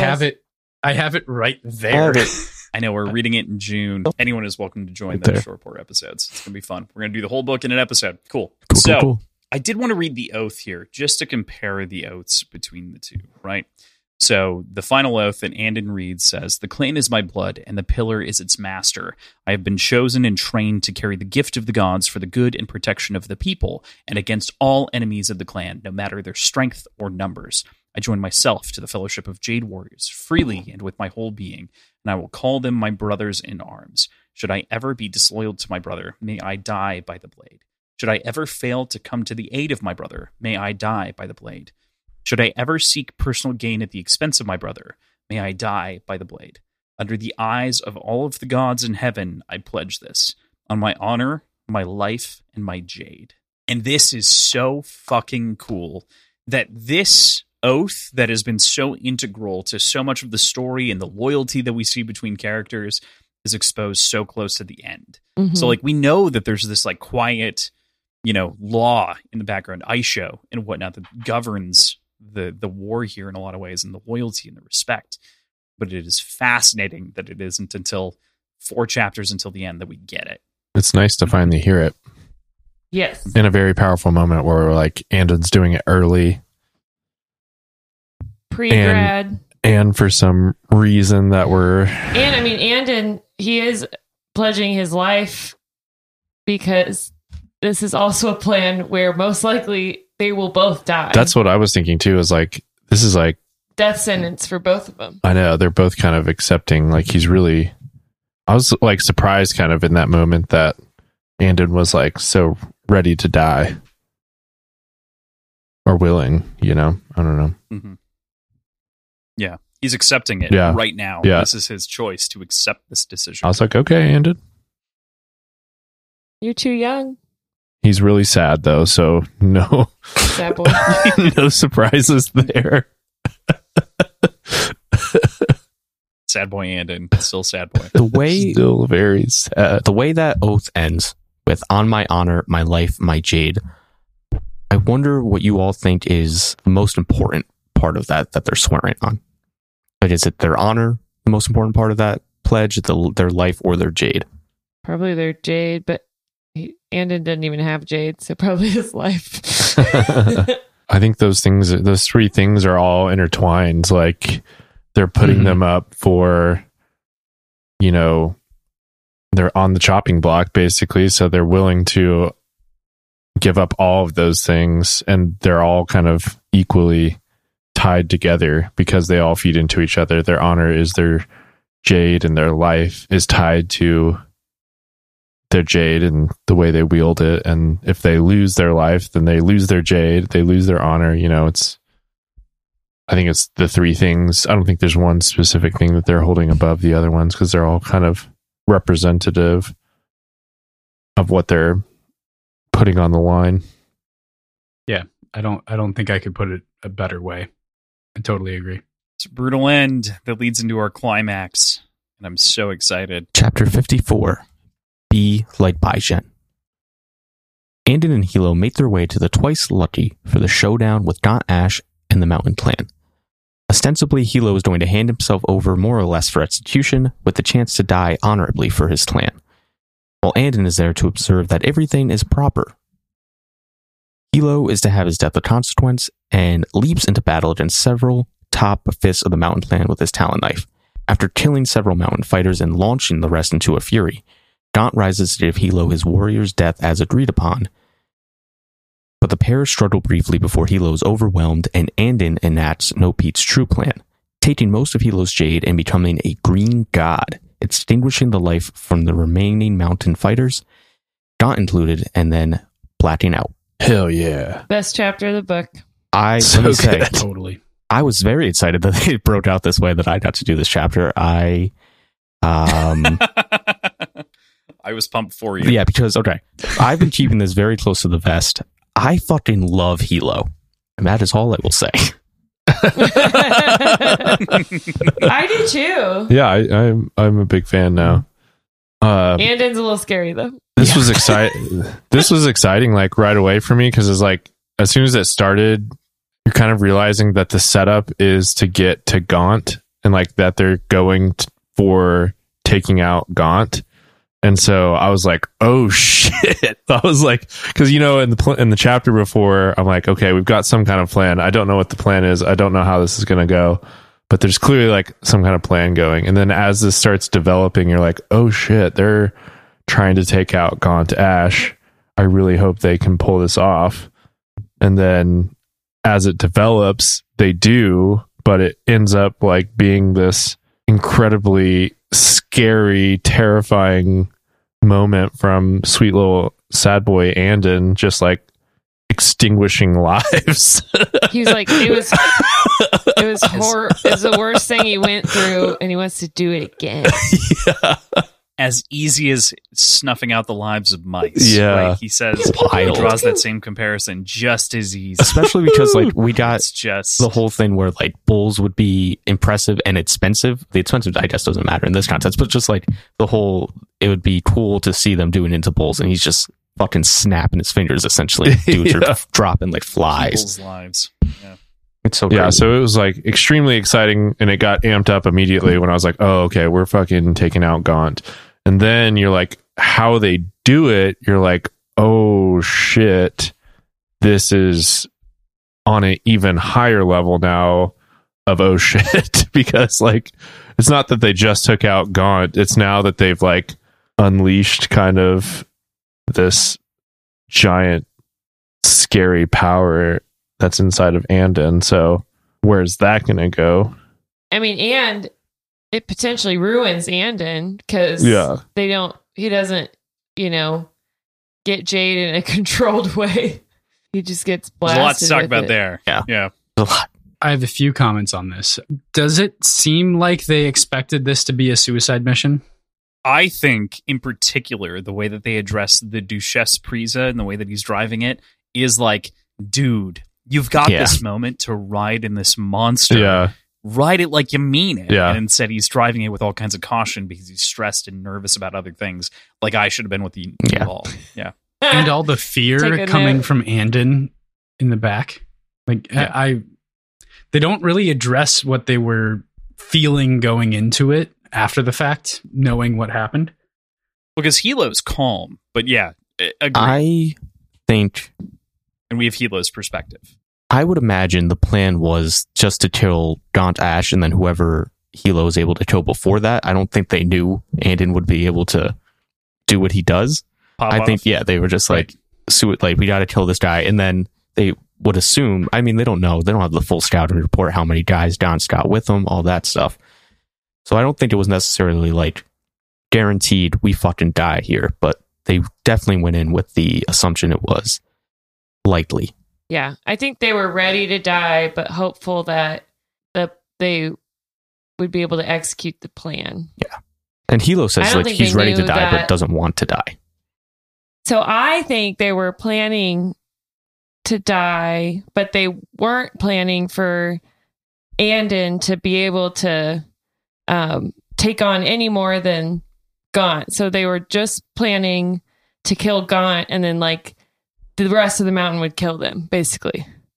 So I think it was a suicide mission So the surprise was that Andon, could take all of Gaunt's life energy and then push it back out and like blast everybody. So I do think the whole time it was like we're both gonna die no matter what. Okay, I can. So happy totally accident that Andon can pew pew pew with his fingers. Machine gun. Do you think he's actually pointing his fingers, or do you think it's like in his head? No, or it's he's like more reaching mental. out. Yeah. Pew pew. I mean, and you in die. And you die. I mean, that would be more cool. creepy. It also makes sense with the way that kind of like surge of power went, right? It's this sort of overwhelming energy. So it could be like kind of just him individually reaching out and snuffing out people's lives and kind of smiling the whole time in a very grim way. Very and it could be scary. that, but I think that it was more of a wave and a wash, if that makes sense, rather than like individually targeting, And- but still and- smiling the whole time. They're also both lucky that the rest of the mountain ran off, because he had like one more big surge and then he collapsed, and they could have both easily then been killed if the rest of the mountain hadn't ran off. Shocked Une didn't die in this moment, to be honest, or like any of the staff weren't killed in the interim. Like that's the thing to me that shows that there was a little bit of control. Yeah. Straight out like is it a baseball diamond or is it like a circle? I thought circular, but yeah. Well, he didn't hit Hilo though, who's behind him. Right. I think that's why he has targeted control. Like he's got some. I thought it was more just he has a range, but it's very much focused at specific life essences to a certain degree. Yeah, I thought he was like picking people out. He's not like an atomic bomb blast that spreads out. Anyways, so yeah, to sum up, I think they were both planning to die, which is the extra fear that you saw in Andon. And if that's the case, which I agree with, I think that makes total sense how this like relates to his response to the graduation ceremony. And I know we're not there yet, but like that is totally a perspective shifting moment and like a Oh yeah. No question. Well, and I said, I think the amount of Jade he took in and the amount of Gaunt's supersized life source blasting back into him, I think it ruined him with Jade. Like, I think if he was able to take on Jade more normally, he wouldn't have been as scared of it. But now he's like totally fucked. He's like kind of what happened to Lon. He's like broken inside, needs to heal. So by rights, is he entitled to the Jade of all of these high ranking fists and the horn of Mountain Clan's Jade? Yeah. All the ones he killed, yeah. Which is almost everybody. Most of them. I mean, Hilo kills all like, but 4 or 5. I think Hilo killed 4 or 5, yeah. But Andon kills the mountains, like he kills Gaunt Ash, which is probably pretty comparable to Hilo in the amount of Jade that he wears. Plus a bunch of other fists. Like, there has to be an absolutely insane amount of Jade that he came into. Do we know, though? So the Makes are nearby. They swoop in, take them to the hospital or whatever. Do we know if the mountain reclaim the dead mountain's bodies? Or not sure. That's a good question. We don't know what happened to the Jade. I was really expecting, I mentioned this to Thomas earlier, I was really expecting at the graduation ceremony there to be a giant box of all of the Jade to be like presented to Andon. Like, that's what I thought was going to happen. But it's not mentioned where all that Jade really went, ran which is away. suspicious to me because they took so much care to make sure to let us know that they're so careful and like methodical and like intensely focused on looting the Jade from the green bones that they kill. And in the last several chapters and the last couple sections for sure, they just haven't been mentioning it. And I don't know if that's just cut for time or for readability, or if there's just so much happening that they don't need to focus on it. But I was kind of surprised that wasn't taken into like verbal consideration for the reader's sake, because it is kind of dangling in my eyes. Wasn't happening. The loss of Jade over the course of looting of the Jade. In this moment. In this moment, and like the previous like fighting that's happened. Oh no, the previous fighting was mostly accounted for by in 51. From Shay's perspective, she talks a little bit about what's been going on in the scenes. They've been gradually losing Jade, so they've been losing the foothold that they have, which is why Hilo then leans in and says, we've been losing this war, but you've been winning the other fights, right? And so it's like, we've been bleeding out the Jade that we have as a group, and so we barely have enough to even get the graduates through, and it's, a whole complicated issue. Yeah. And so, maybe we don't know what happened. Maybe we don't know what happened here with Gaunt's Jade and his fists and fingers. Maybe we find out later. Or we got 2 more books. We don't know. Maybe they all had poison Jade. They definitely picked all that Jade up. Like someone had to have. Oh yeah. Maybe Mr. Une's holding it. We did get way fucking out ahead of our skis here. We have a whole lot of chapter left to talk about that we just skirted over. So one of the cool things about this chapter to me is that it opens pretty casually. We get the nice little bit about Andon getting driving lessons from Lon back in the day, and then being scared to drive the Grand Duchess, as Cross brought up already. And then a nice little, like, you tried the crispy squid balls bit with Gaunt Ash remarking about how good our guy, Mr. Une, fucking nice on the sticks making up this food. Both horns love this place. I eat them almost every day, Gaunt Ash says. Hilo's like, I'm jealous. And that is one of those moments that is nailed in the audiobook. Like, it is said with so much spite and just delivered brilliantly. That's where I think our narrator shines. They sound so good. Artificer in the live chat says those sound delicious. They really do. They sound so fucking good. I really want to try them. It's got to be like calamari, right? But maybe mashed up or something like that. Yeah, that's how I imagine. it. Like, sort of like a crab cake, but for squid. And a crab. It's like a calamari chicken nugget. Yes. Oh, amazing. Yeah, I need like a hush puppy vibe. Love it. Yeah. Mr. Une, if you're listening, send us some. Do they dip it in ranch? Because then I'm in. I know you would be in. I had calamari with like a sweet chili sauce, and it was so good. So I'm imagining that's what you do. This got to be tremendous. Anyway, deep fried squid balls are a thing. Heyo. All right. They're Taiwanese. It looks like Japanese, maybe. There's a lot of variations. It looks to be. I want to make them. I want to do it. I don't think Kaylin will like me butchering squid in the kitchen. They're on a skewer. So easy. It's so easy. Anyway, they're on a skewer, and they look a lot like hush puppies. But like chopstickable. Yeah, hush puppies. Yeah, they had them on a skewer, and there was like, okay. I think back to the interaction the meat of the chapter, discussing their culinary preferences. Well, I think this again goes back to like when Hilo met Aitmata. Like all of the real communication is not spoken; it's like in the auras. So then there's a lot of the anecdotal, like gonna be a little goofy chat. Like they've already been like, "Fuck you, you, bro. We'll fuck you up." Yeah, but not out loud.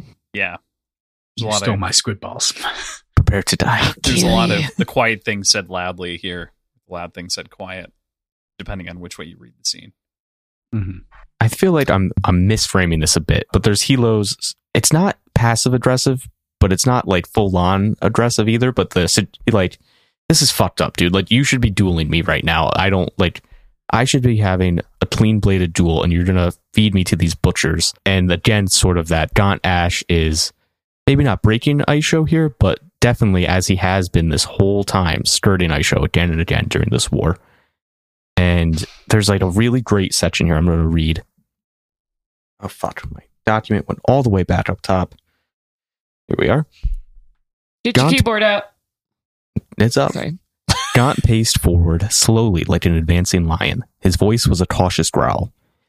If this were a dispute of personal honor, the two of us would have matched clean blades long ago, Kaljen. But this is clan war. We are horns who must do what we do for our clans to prevail. Is that not so?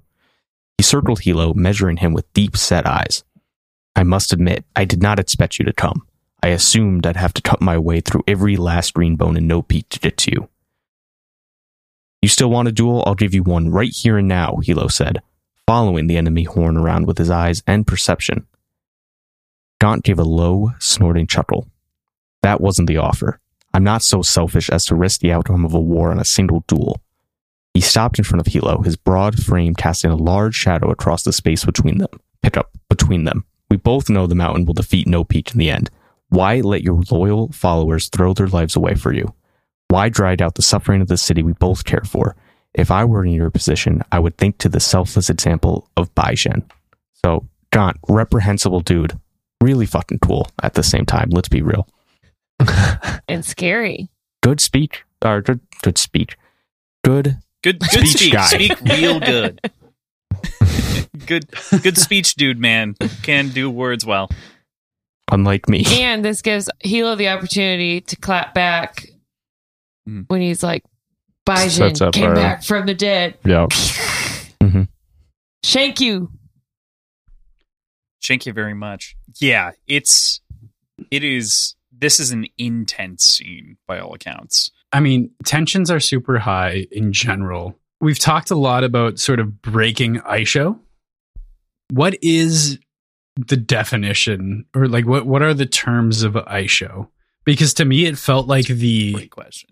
Peacetime understanding between tribes and their, or like the way that the clans interact with each other in peacetime. I feel like maybe Aisho doesn't come into play when they're actively at war. I'll give you this. In my head, in the first book, I equated, or at this point in Recompense, I would equate Aisho to your understanding of the Pirates Code in the Pirates of the Caribbean movies. God, I couldn't say it for a second.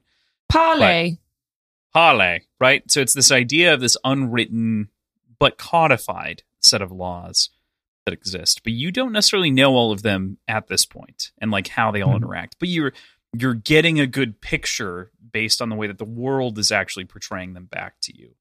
So is this like the Pirates Code, or is this like the Geneva Convention? What's the difference? Somewhere between the two. I mean, I'm trying to give a, because I mean, Geneva Convention would very much directly relate to how warfare can be conducted. Isn't it like But Bushido? This feels more like Pirates Code, where it's maybe doesn't really matter that much if two pirates are at war with each other. Well, they're not breaking. There's no moment here that breaks Aisho. No, I know, not right here, but in general, just kind of the tensions and the potential it's more of a mutual for it respect, being broken. I would call it. It's closer to like a respectful code of conduct in a lot of ways, but the layers in which those codes relate to each other is not fully transparent at this point. I'll say it is. I think it's well displayed without codifying it here. Too many rules to just like recant, all of it. I was going to say about the quote that Thomas just read that Gaunt is being very ridiculous when he's saying like, why let your loyal followers throw away their lives? Why not be like Baijian? Because it's like, that is why he's there. Mm-hmm. Yeah. Like he is being like, he's like, yeah, that's why I'm here. So Gaunt's like scolding him a little bit, but he's like, I am being like Baijian. Yeah. It's also like because he took so long.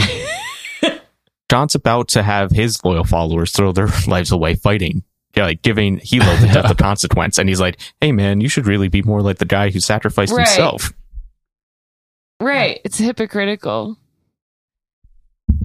I will say that I don't think that Gaunt owes him like a duel, though. No, and I think it does show good on Gaunt that he's like, I don't think so highly of myself to like, put the whole war on my ego. Well, the war's already been won at this this point, exactly. basically. Like they both know the outcome. It's just like this is about saving us all time and trouble. Yeah, it's very pragmatic. Yeah. Funny enough, I think by and large, Gaunt is the better man right now.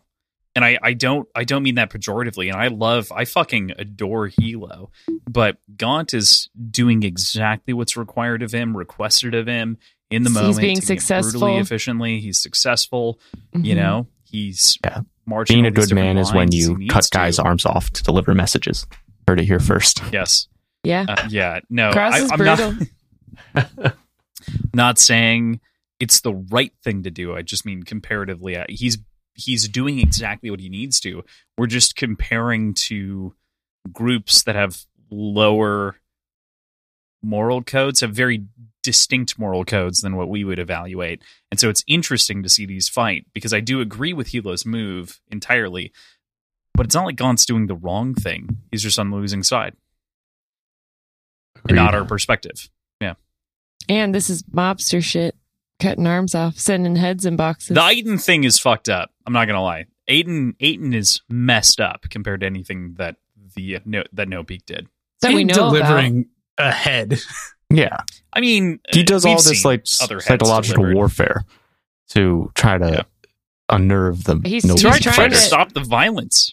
Well, he's trying to get Hilo to do what he's doing right now. So he's like, Hilo's like, dude, that was fucked up with Aiden. And Gon's like, well, it worked. Yeah. I feel like trying to stop the violence. It doesn't make it charitable less read. fucked up, though. Well, Like he's not Okay, trying to weeks stop the. to He's try trying to do to it on win his the own. war, yes, but he's not trying to be like, Right. oh, this right. violence, I can't tolerate it. But yeah, when you're in That the middle of the story war, has delivering the head of an ally to somebody stopped the violence. No. It always makes it worse. I'm not saying it stops the violence, but everyone's trying to either prevent or put a nail in the coffin one way or another. Like that is such Right, a but why does- ratchet I don't- up of like Yeah, intensity. it's the nail in the coffin. That's more what I'm. Well, referring it's like, to, but I I- understand. What Thomas was speaking to, it's more psychological effect. Like he's trying to provoke something like one way or the other out of Hilo. He is trying to get him to have a response in some way that is different than prolonging the war. And so in that type of way, it's like, yes, he does this horrible thing to one man with the idea that it's going to like benefit the city as a whole, the country as a whole, like it's going to save in the end more people's lives. Like that's, I guess, his angle, but he's willing to do the extremely fucked up thing to get to that point. It's, I don't know, debatable, but Yeah. I think that's his outlook or his perspective is that, yeah, I'll do this one extremely fucked up thing to this dude or a couple dudes because it's for the greater good. yeah, it's for the mountain's greater good. Because here's the thing, right? Yeah. The No Peak has this huge cohort of kids coming up. Shay, Hilo, Ken, they're all going to get better at their jobs as the war keeps going, right? So the mountain needs the war to end quickly. And there's the Hilo's insurance policy as well that, like, if the war drags on, the mountain will win eventually, but they'll be essentially destroyed too. It'll be the ultimate Pyrrhic victory where both are just utterly weakened. And so it's not like... But then that also puts like the country and the city at, you know, in a terrible place because they won't be protected by the clans. And then that opens them up to foreigners coming in. So then it's like, that's the next angle there is like, yes, if we do fight this war to the end, we'll both be ruined. And then we're also going to be responsible for ruining Kakon and fucking up the entire Jade situation and letting our actual enemies, the countries out there, you know, take advantage of us. I just didn't like the Gaunt's the better man in this moment from Cross. That's all. No, So I'm lashing out. I'm not up. trying to make sure. I understand. I'm not trying to make it clear that he's a better man. I'm trying to make sure that it's understood that he's a good man in comparison. Like in tandem, in tangent, we're dealing with bad people on either side of this. We just prefer Not a good one over man. the other. He's a successful horn. Yeah. Yes. Thank you. Aaron, He's you're good right. at his Yeah. job. Better call. Yes. Yes. Thank you. I don't like Gaunt. I love I would like to point something out. Do it. About the conversation.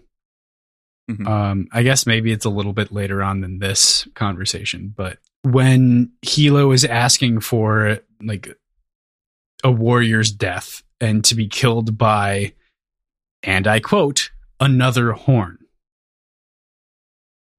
Does Hilo still consider himself the horn of No Peak? I think everyone does. Everyone else does. Gon says but it too. It seems to me that here Hilo does too. And that kind of cuts my argument earlier down at the knees of like he's acting as Horn in the moments where he needs to because Make Ken isn't there yet. It's a moment of intimidation, you know? It's a moment of like calling it out. I don't think it's as, but also who's to say like he was the Horn and so he's demanding a For Horn's forever. death because he was one. Yeah. Mhm. So, I mean, there's something to be said about both The of those. subtext of it, though, seemed very much like, I'm talking to you horn to horn here. Yeah. Mm-hmm. And for sure. Yeah. He's trying to provoke Gaunt into being the one distracted and fighting, you know? yeah. He does a good job getting under his skin, though. I feel like, Under his scary, scarred, sleeveless arms. Yeah. Should we talk about the duel? Not the duel, but Hilo kicking ass. You know, let's call it what it is. Yeah. Shake, shake, shake. The Talon knife. Talon knife. Finally getting described is so good here. A street This idea of weapon. that thumb that he can like flick up and like roll around his hand whenever he needs to, hold in different positions. Brilliant.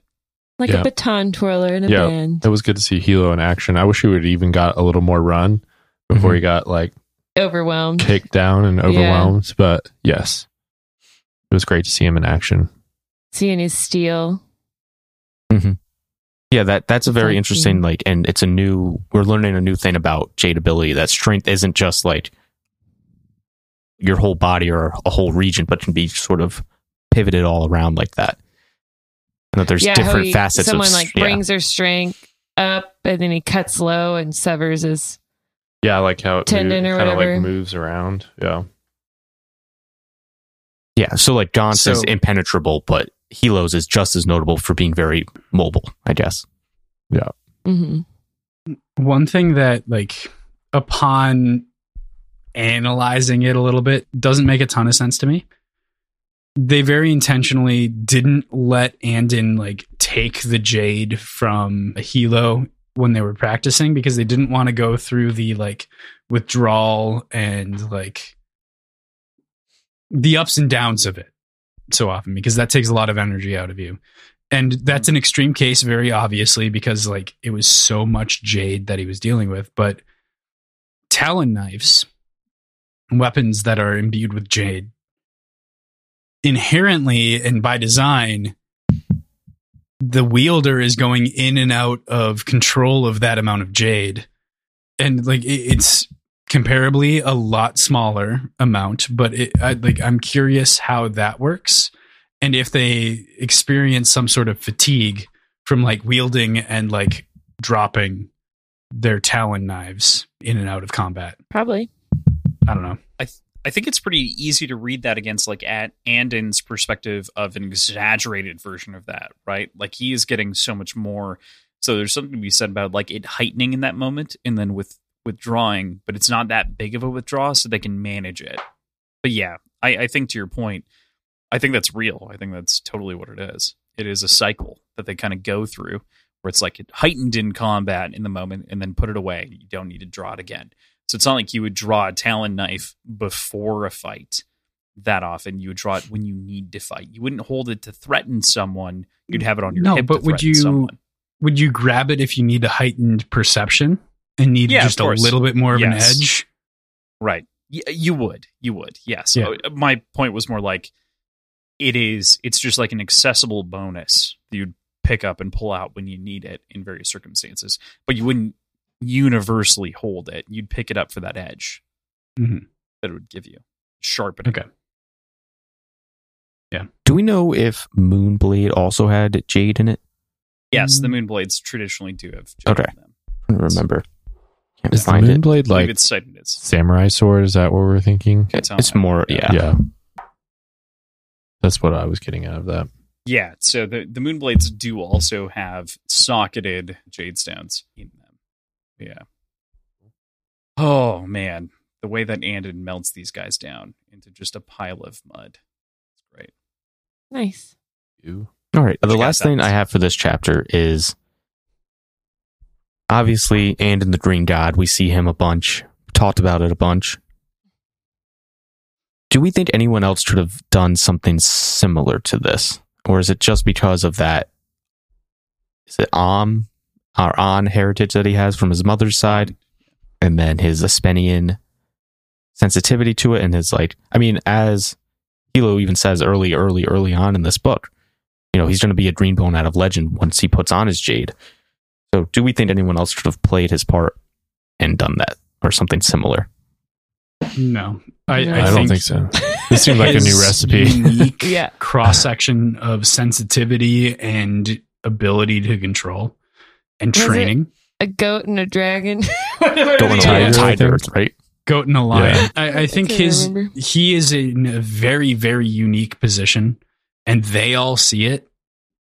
I think anybody else just unpromptedly taking on this amount of Jade wouldn't be able to control themselves and act rationally in the way that he needs to in the moment. I think this is a very unique situation. He wasn't suspicious because they all know the relationship that he has with the calls. Mhm. And, they would have been watching if one of the makes was there. They would have been Right. suspecting he would do something, but Andon, it made sense that he was there. So even without the awesome power and cross section that worked out really well for everyone, he also played the part just as a little brother, without Jade. So no one's worried about him. It couldn't have been another, even if there was another student that was as good as Andon, it would have been weird if that person was there, Right. Well, this just seems like something that's not really been touched on before, any Greenbone, it doesn't seem like, Yeah. I don't know, they're out there Testing. snuffing out lives like this. Yeah. I don't know. This seems like a new Monster. level. Yeah, a new level of power. Green Goblin. I drew the Spider-Man. comparison to Palpatine, and this is Lightning the most fingers. intense version of Palpatine that you could imagine in some ways. I call him Lightning Fingers. You saw Lightning Fingers at Comic-Con. I did. I sent you a picture. Sheev? Really? Is that Malcolm McDowell? Oh no, it was It was just someone dressed wasn't it? somebody is dressed up as Oh, him. Palpatine. yeah, Ian. Yeah. Yeah. Ian McDiarmid or something like that. Ian McDermott. Yeah. All right. Last question from me about this chapter. Seeing how everything played out, what the plan obviously was, do we think this was the right decision from Hilo to put Andon in this position? I think he didn't have a choice, but I think, like I've said, it totally fucked him up. I was gonna say, in hindsight, It kind of ruined Andon. no, it was the wrong decision. But what else? I mean, what else was he Leading gonna do? into it, great decision. I was fully on board. I think even given that Andon hangs up his Jade in the moment, I think it was still the right. I think this is the only way, conceivably, No Peak survives this instance. Yeah, exactly. If Hilo goes there with anybody else, there's suspicion. If he goes there with nobody, he just dies. Yeah. Nothing good And comes out of it. Either way, the clan falls. Between a rock and a hard place, right I there. think so. And I think it really, it is I think it's Andon's sacrifice to a certain degree, at least in what we know so far. I think Andon's coming back at some point, but we don't know that yet. We're at the end of the book. He's gone to the dark I think side. this is Andon's swan song to a certain degree of wielding Jade. And it allows No Peak to continue surviving. So I don't think it was a mistake. I think it was the only option, and Andon, despite not dying to it, is still collateral. Yep. Had to do it, but it's just unintended consequences. Right. Nobody could have seen this coming. No, right, it's just exactly. I think it's just like you had to go in and do this. Nobody knew Andon would like killing but people nobody so much. knew that Andon was going to turn into a Jade god. Like, Right. Murderer. That escalated quickly situation, you know? Yeah, quickly goes a step too far. Oof. All right, well, that's our climax. We go into chapter 55. Not finished. After the violent confrontation in the Twice Lucky, we return to Andon in the hospital, being nursed back to health over the course of a week. Hilo is drained but alive after the confrontation and tells Andy of the success he's brought to the clan. He also informs him that he's been taking Shine to wean back his fever and to bring him back to life. Yeah, There's a quote. shine against your will. What the fuck? Yeah, there's definitely something there. I think that is like this involuntary doping is definitely in question. But did the doctor have to do it to keep him alive? They kind of imply like think to so. get his That's what I fever think. down. They had Right, to do yeah. it. I think Hilo Hilo's could way have done a too better chill. job. With Jade. Sorry. I'm sorry. No, I'm sorry. No, go for it. No, I was just saying Hilo is way too relaxed about Shine. He's like, it'll be fine. Everyone, Is he though? it's not a big deal. I don't know. Just take it, Andon. I didn't really get why Andon was freaking out about it. It seems like a pretty normal thing. Well, it's not Aaron, though. I'm- It's not a normal thing. That's why it's like, why is he so chill about it? I'm totally on your side, Aaron, with this. Yeah. That's where I was going with this Like, too. It felt yeah. so weird that Hilo was so nonchalant about the fact that they had been dosing him with Shine. Despite like the idea that maybe this is a life-saving measure, he had that information that Andon was broken up about the idea, about the secret that he was holding, that Lon had been taking Shine before his death. Like it could have so... I think that if Hilo approached this situation with more respect to what Andon had like expressed about his feelings about Shine, it could have totally like changed the course of the rest of this book.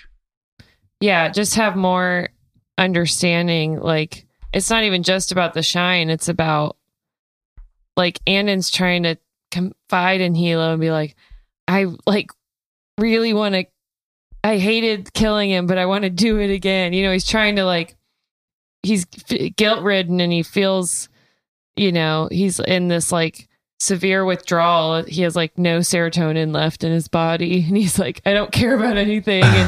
And Hilo's just like, it's kind of like a, I don't know, big brother type of reaction. He's like, you'll be fine. It's fine. Like, we all go through it. You'll get over it. So yeah, I read that two ways. I was like, kind of like big brother reaction where you're right. Like, shut up, he's just trying to crying. make him feel better. Yeah. Stop crying. He's trying to like, in one way, comfort him in a way that's like probably not the best way for Andon particularly, but he's trying to comfort him. And then it did seem to me like the way he was talking about it, like this was like kind of a regular thing that this doctor seemed like he was in control of. And maybe I just trust the medical situation too much. And that's me being naive, but We just, when we first learn about Shine, it's like a bad thing and nobody uses it. And then now all of a sudden it's like, it's fine. I thought that was more like culturally based. They didn't use it just because like they want to be pure, you know, green bone type people. But Either way, it's like, why Yeah. are they all of a sudden cool with it? They It's- do it's- mention that sometimes in situations where a greenbone is sick or wounded, they'll use Shine as a means of like propping them up until they're back on their feet. But it's not super clear, and it's like a one sentence thing, but otherwise it's pretty condemned within the community. Yeah. I definitely don't want to speak down about the medical connotation that you guys are talking about and picking up on or anything like that. But shine in its own right, as we see it, is counter to the notion of greenness, right? Which is this thing that's kind of flaunted in front of us, is like the capability to like have this power and to be able to be the right person to hold the power at the time. And so for Andon, I think in this moment, being weaned on shine means I'm unable to handle this. Yeah. I took too much, and I know that I took too much, and that complicates things as we see the end of the story. Especially with his like emotions about his mom and stuff. Okay, I can see that more. Yeah. Right. So it's not about like just like nursing him back to health so much as it is this picture of, you know, it kind of like I'm makes not actually green. Yeah, it makes all his worst thoughts about himself like true in that moment. Right. It's so, I agree, but it's so obnoxious that he thinks that, because he went from 0 to 100, which like he's a sad everyone boy. knows That's what sad boys do. you can't do, you know? Right. Yeah. Also, I mean, like literally, You can't just... Totally agree. everything that could have warped and twisted Andon's relationship with himself and with Jade and what it means to wear Jade, everything almost possible that could have made him like have this mal-affected opinion of all this has happened. Like his mother died of the itches. There's like the cursed family thing. He's foreign-blooded sensitivity. He's gay in a culture where that's not super accepted. Like he's not a call and name. Like he doesn't feel like he fits in anywhere. And then like all these other extra things keep happening to him that seem to reaffirm that and his doubts in himself. He's this misplaced puzzle piece. And I think that is epitomized in the quote that he has very early on in the chapter, where he says to himself, Jade. It was just as the penitent said. Jade was divine. It came from heaven, and it could make men into gods. Andon licked his parched lips, wondering where the Jade was now, when he would get to put it back on and feel that way again. And suddenly he wanted to cry. Just this whole like very depressing picture of like, when do I get it back? This addiction. Oh yeah, instant addiction. And he doesn't like that he doesn't like himself as a Jade fiend, jealous, murderous person, you know, which is, so he's equating all this Jade to the like worst parts of himself. Mm-hmm. Like he says, he's like envious of Hilo. He's not like, oh, I hope Hilo's okay. He's like, give me your Jade. It's Golem-esque in its own way. Yeah, that was this overwhelming desire. Yeah, it was that Bilbo Baggins moment where he's like, eyes bug out there for a second. Right. Lived in my turned pointy nightmares as a child. When I saw that in theaters, I was like, that is my number one fear. How dare you? The one that got me was in Return of the King when he's like devolving. That's what fucked me up. At that point, it was 10. Fuck you. I'm younger was than 7. you. I saw it when they were. I saw them when they were out. I know. I get it. But anyways, I think yes. we were like 13 or 14 when Return of the King came out. that's not true. It came out in 2003. You want to know why I know? Because you love Lord of the Rings. Is it 111 Oscars? No. Yeah. Okay. Because it was the last time I went to the movie with my stepdad. Anyway, cool.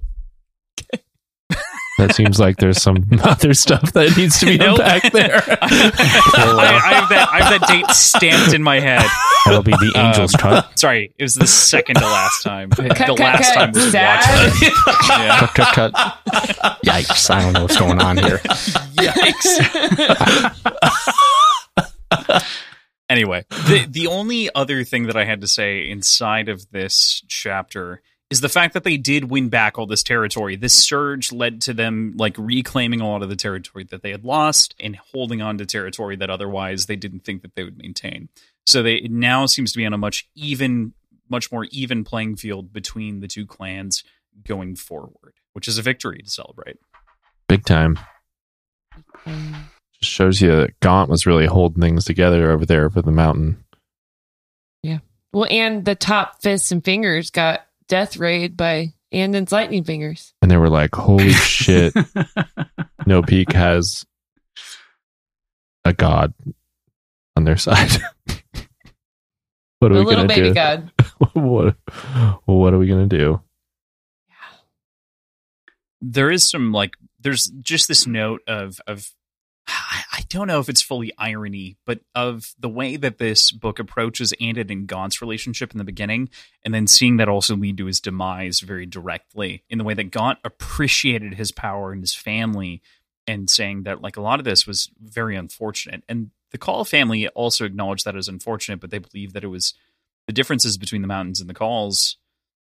I think the Mountain was a little bit more compassionate than Call Sen was in the time and in those moments. And I don't know, there's something to be said about that relationship and Andon and Gaunt having respect for Andon. That is why this all is able to happen to begin with.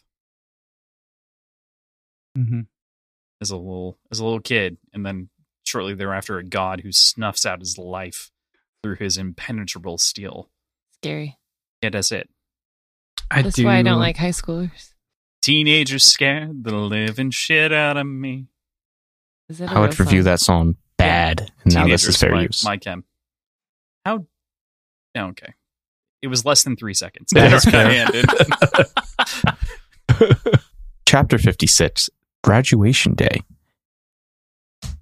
Andon arrives at Academy grounds for his graduation ceremony, and rumors of his role at the Twice Lucky have leaked out to classmates who greet him in a way reminiscent of Fingers reading a fist, which unnerves Andon, who has already been having a difficult time adjusting to his life following his actions at the Twice Lucky, his family's Jade legacy, and everything else that seemingly alienates him from those around him. Ultimately, he panics and rejects his graduation Jade, which infuriates Hilo, who tries to convince his cousin to accept the Jade, and after they talk, eventually tries to take the blame for Andon's fears. But when Andon remains steadfast in his convictions, Hilo excommunicates him from the clan, causing Andon to flee, eventually arriving at Lan's grave, where Shay comforts him. So, not a good look for anyone. This was tough. Except Shay. I was pretty disappointed in Hilo. Shay did a good job. Yeah. Mama Bear Shay. Big sister. Yeah. Andon. Probably should have just got through it, right? I don't think he should have been there. He wasn't ready. They should have kept him in the fucking hospital. I mean, we accept the Jade on his behalf. That's a good point. He clearly proved himself. Why are we forcing him? He's clearly unstable at the moment, and you can't just prop him up on Shine. Yeah. I don't think he should have been there. Mm-hmm. Could things... But I think that's a good point. I didn't consider that. Communication. This is just a classic case of where I would love for Andon just to be a little tougher. Less of a little piss boy like Cross. Yes. I was getting water. I'm about to dare you. Hydro homie Cross. Could things before Andon has to cross the stage, could things have gone worse for him to get his mind settled and ready for Jade? He's got everyone treating him like a fist, alienates him. He's not about that. His boy Lot out here giving the weird ceremonial oaths going on. There's that whole relationship there, and then he's not having a good time. Yep. Again, this could all be fixed if Hilo listened to him in the hospital and was like, you know what, buddy? How about we take it easy? Right, but when you're in this society that's so there's you're this clan that has to keep up appearances. And Andon's reaction to the Jade, it's he clearly has PTSD, and he just literally went through a war scene, and he's they're pushing him way too hard, too fast. And I agree with you too, Ben. He could have just gotten through it maybe, but I mean, he's completely broken at this point. Have some compassion. You're actually not like Hilo. I do. I just also think that we can ask a little bit of him, like of him to not be such a baby boy bitch all the we time. already asked a lot of him, and he proved that he wasn't a baby boy bitch when he killed Gaunt Ash. He also, I mean, so he could have rejected the Jade, done that whole thing like he did, and then once Hilo comes in, it's like, hey man, I fucked up. We can do this better. He could have pretended to accept the Jade then, and then after Hilo gets a chance to calm down, maybe try to reapproach him and be like, we tried it your way. I can't do this. But I would say his conviction is being very brave and not bitch boy. I think it's so interesting to call it. Conviction is so close to what I would actually call it. I'm gonna let PJ jump in because I have so many I've got a lot of thoughts on this little bit. But PJ, I would call it conviction because of the way that he tackled it. Because he very easily could have done exactly what Shay did. He could have accepted the Jade and then given it up and sworn it off. I think the main problem though was he couldn't even touch it in that moment. He was like, but he wouldn't have keep me away from Jade. It's within a box. He wouldn't have to touch the Jade at all. He just doesn't want to accept it and take it on as his own. He's not touching it in this. He sees it as moment. A meta responsibility. It's a larger responsibility. That's why I think of it as a conviction, and that's why I agree with Thomas in this. Yeah, he sees it as the snowball of him becoming the Green Goblin again.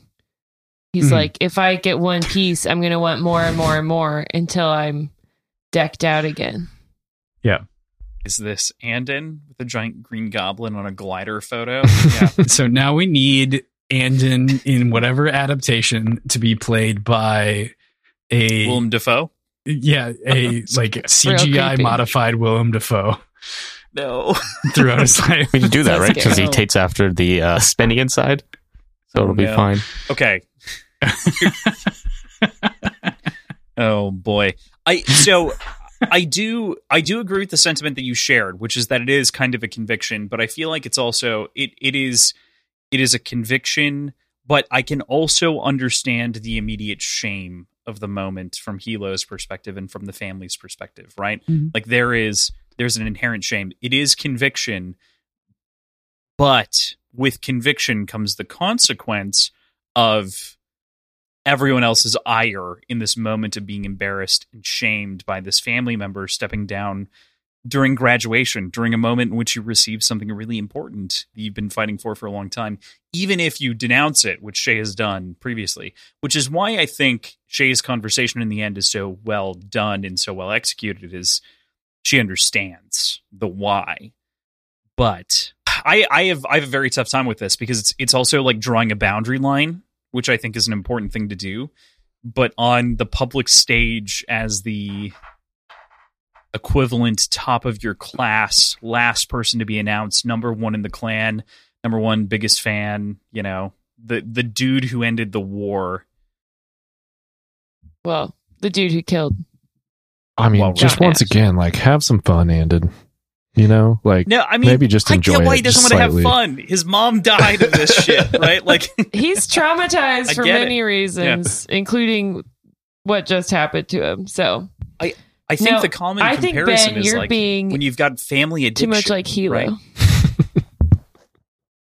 Right? I agree with you, Aaron. I feel like it's if you have family addiction, you're afraid of falling into those same footsteps in various components and capacities.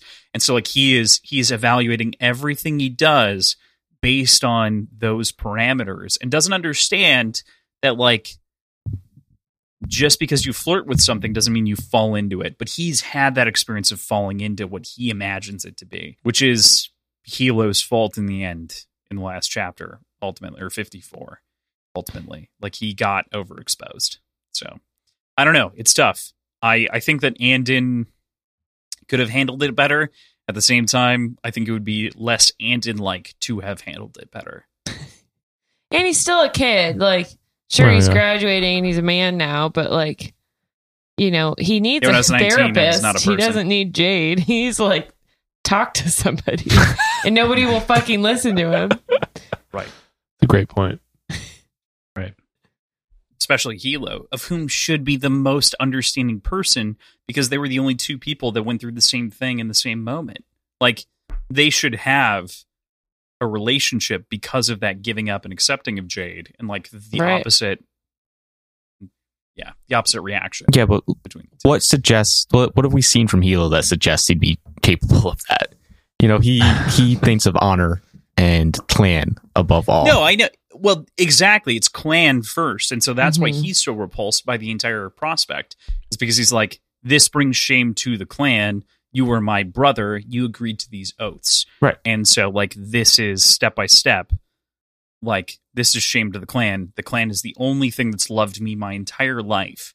And so you are denouncing the clan and me in turn. Right. I'm just saying, like, if we give Andon a little caveat, totally he fucked up because that's who he is and his capabilities only allow him to reach etched conclusion. It's the same thing for Hilo. I think that's the important thing, is to realize that both of these characters are correct on their own trajectories of the way that they've been treated in their lives and the way that the lives have treated them. That's the tough part, is reconciling that. And both fuck up. Like, both do not handle this correctly at all. Right. I would say I would give Andon handles it better. Yeah, I think Andon gets a 4 out of 10, and Hilo gets a 2 out of 10. I think maybe a 1. It's bad. Maybe a 2, because he does try. He does at first try to be like, damn, I fucked up. But then he extends one bridge and then quickly bends and folds. Yeah. But. So I can see, like, in the future, like, Andon becoming either a bad guy because of this scenario and Jade fevered or whatever, or I can see him coming back and being back in the fold only because of Shay's understanding and relationship with, like, Shay's the only one, like, holding him there at all. Like, Hilo's just, like, pushing him away with his brute, conviction. Nature. Yeah. So hopefully Shay can tickle him back in. Yeah, bring him back into the fold. And Shay's like, immediately like, no, Hilo, it's his decision. Yeah. Like, she immediately stands up for him. Yeah, like which makes sense, being the one that has left the clan. Yeah. Like, it makes sense for her to be the one to stand up for Andon's decision here. And I think this is a more, like, feel like this is probably the way that Shay would have done it had she had that courage to begin with. Instead of, like, going through graduation and then hanging up her Jade. Despite what it's done for her now, I feel like this is the path she would have wanted to take before. Maybe Gerald talked her out of it. Take your Jade off. Fucking Gerald. Put the man down. But yeah, because I think Gerald is the inciting incident.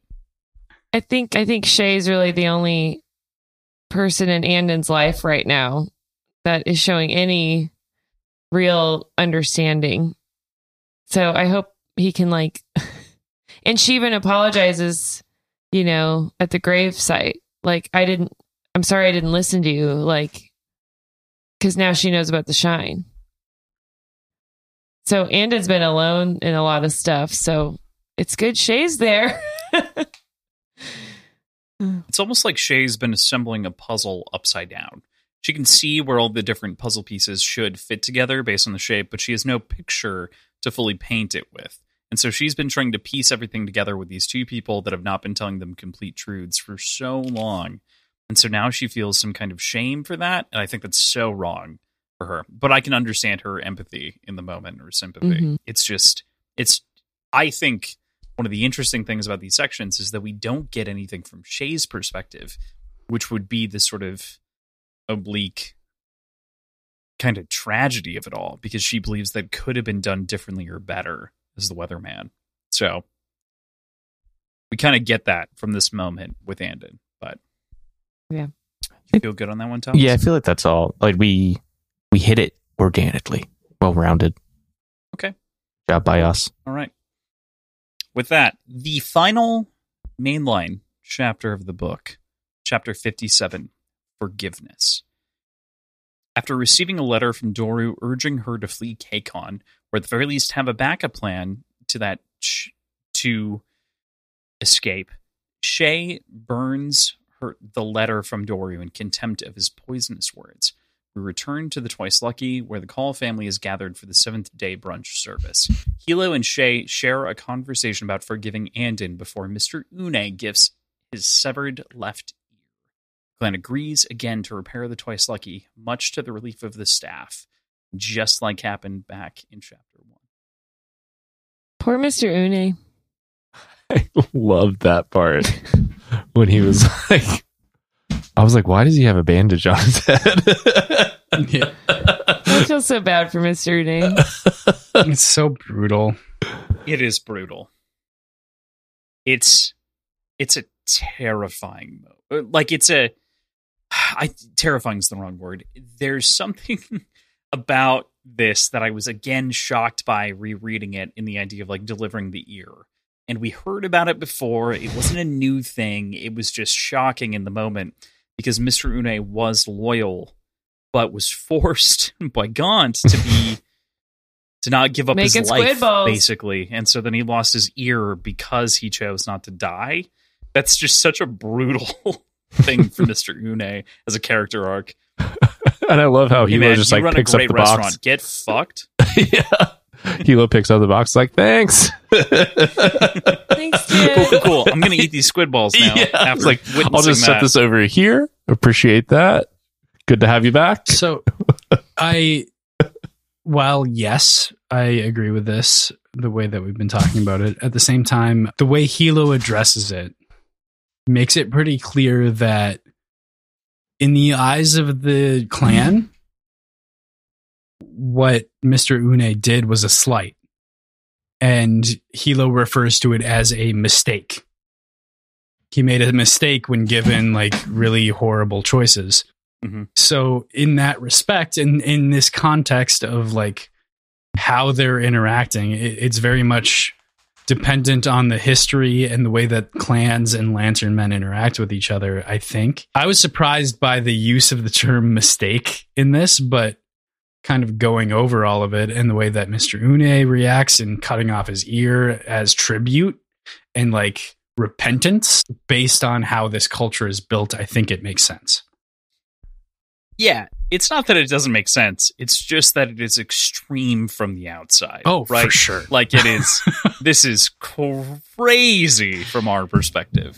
For sure. But yeah. Do you think Mr. Une cut off his own ear, or do you think he made someone else do it? And he did it. I think he took the same knife that he cuts the squid balls with, the squid up, and he just Dice. sheared it, real quick. Into a box. Dice. Slip, and got it. And like separated it, because it's kind of, if you think about the ear as you cut it, I'm not going to do that, but it's kind of, it's got Gross. that And he just cartilage. went that way. Yep. Yeah. I think he either did it with himself, or if he's married, he did it with his wife. Nah. But I don't think he sexy. like had his staff do it Okay. for him. All right, pitch. We often in the show we talk about adaptation, right? This is a great moment of adaptation. How would this be adapted in the moment? Flapping I think- door with like seeing him and his wife like cut it off. I don't think you can The see it. perspective, or I think it diminishes the impact if you see it Yeah, before you he wouldn't hands him see the him. box. sure. I would agree. Do you see his wife walk in and then do it, or like? There are a couple of ways to frame the scene. I'm just wondering if you think that like, Do given we the see- impact that we're talking about right here. We could see the full scene after Yeah. giving the box. Right, for sure. What I'm saying is like leading up to the ear, do we see her walking in and like picking up a knife and like him standing there and then the ear afterward? You need to set it up a little bit. Or do You we can't see just him blindly trying to go. do it and like trying to amp himself up to do it, and then his wife come in and do it for him? He takes the order panicked, potentially, Okay, I went too deep on this one, but as someone No. who loves the idea of adaptation and loves this shit, that's how I would do it. I think Is what happens not necessarily is the flapping door, but so you think he did it like you want to see before right and after. before that, right before he brings it out. In the moment. Oh, interesting. I thought he did it like Mm. shortly after No Pete won, and he was like, our He's boys so are coming bandaged. I feel like they would have made a point to say that it was like freshly bleeding and like still wet. Sure. If it like, I feel like this was done a while before. Yeah. Okay. Yeah, I think he did it in preparation. Poor Mr. Une. Great squid Aaron balls, looks though. so unimpressed with us like diving into this. I was unimpressed with us. Okay, so moving on from that, this is there's something to be. I love the moment in which Shay lights the letter on fire, right? So like she is like, fuck you, fuck your attempt at like giving me an out. I'm not out, I'm in, as she had solidified before in the quote that I'd read previously. This is just that moment. It's that line in the sand. She's pro-clan through and through and is done with the forgiveness that she tried to extend this man, of whom didn't deserve it in the first place. And we knew it, but this proves Doro's still alive, running around. Mm-hmm. Yeah. Where is he? Where is he? Okay. Should she have burned the letter? Should she have used the envelope? Full CSI investigation. I want to know where this was stamped. I want to know, hand delivered, right? No stamps, I guess. I just feel like maybe there's some opportunity to figure this out. We need a little sleuthing. Need her to go mind hunter on this. Doru, though, would have covered his tracks. I don't know. That's how they got the Unabomber, But Doru is better than the Unabomber, is what we're suggesting. Maybe. We don't know that. She burned the letter. That's how they got BTK. Yeah. Would be maybe, they say, like, here's the residues from this specific area of Tatron. I don't know. I don't know if they have that technology to do that. That's the more important question to me. But now we'll never know, Shay. Now we'll never know. But I like what you said, Cross. She's like, I'm not running. Like, she's in it now. Like you said. This isn't a consideration. It wasn't before. It isn't now. Now that things have changed, even with Andon and Hilo and the way that things are going, it's fully in. No question. Yeah. So moving back to the meal that we talked about a little bit, I find it interesting, again, that we're presented with the fact that Khal Sen wasn't always a bad guy from Shay's perspective, given that we have so many varying perspectives, on the man. In these last moments with him out to dinner, even though he's not being as bad as he's been, what are our kind of final thoughts on Khal Sen? I don't know if we can take Shay's perspective at face value, because she has a pretty unique, like, positive interaction with Khal Sen her entire life. And that seems unique to her. I don't mean to try to correct this too much. We should take her perspective at face value, but it's not the only perspective, right? So it's not. I guess my point is that doesn't indicate truth about who Khal Sen is. Yes, exactly. Right. There's the complexity via perspectives, but it's not that her perspective is wrong. It's just that it's different, right? Because she had a different relationship. Yeah. I think, like I said before, we should roll him out into the. Dump him. Dump him into the docks. I think we're good. No, I think he's at this point. It's just like, okay, Grandpa. Like, I just think, it's crazy old guy over here. He's a fully rounded him. human being. He's got faults. He's got complexities. He's treats some people well. He treats others like shit. Like, we all do that type of shit. So I don't know. It just speaks to. And now he's a grumpy old racist. Who his character is. Yeah. So it's like, don't meet your heroes. He's the Torch of Kikon, but he's also an asshole. And he was also a nice guy to Shay for a long time. But he also probably covered up a pedophile. So. Yeah. Definitely did. Totally a thing. Proven cover up. Doesn't mean that he didn't do good things, but he also he's also done a lot of not great things. Yeah. And we've got to take him for the whole human being that he is. Mm. Right. Yep.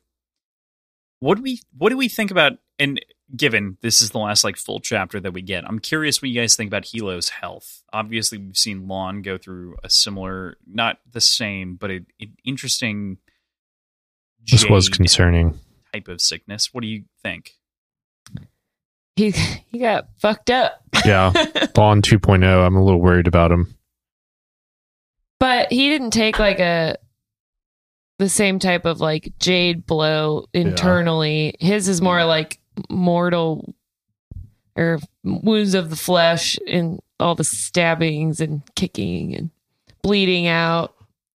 So he probably won't be as, limber as he once was, and he'll be a little more sore, but I don't know. I don't see it as a direct parallel to Lon. Ben skeptical, scratching his chin. I was worried. As is PJ, picking at his mustache. You're such a helophile. What do you think? It's not a bet. I'm wondering where your minds are at going into the next book. Like, I think Hilo is in such a strange place because I don't think Hilo expected to be alive several times over now. Mm-hmm. And I think his perspective on life is so much more or so much less self-preservation focused and so much more clan focused than he would have been if he hadn't already gone through the like highs and lows of I'm expecting to die today. And he's done that several times. So I think it's very hard to predict what Hilo will actually do going forward, but I think it will be not in a self-preservation focused way almost ever from now on. All right. Following that up, where is Andon in post of the conversation with Shay? Where do you think he is? Is he in KCON? Is he somewhere else? Jan Loon? Like, what's going on with Andon? Don't we find out?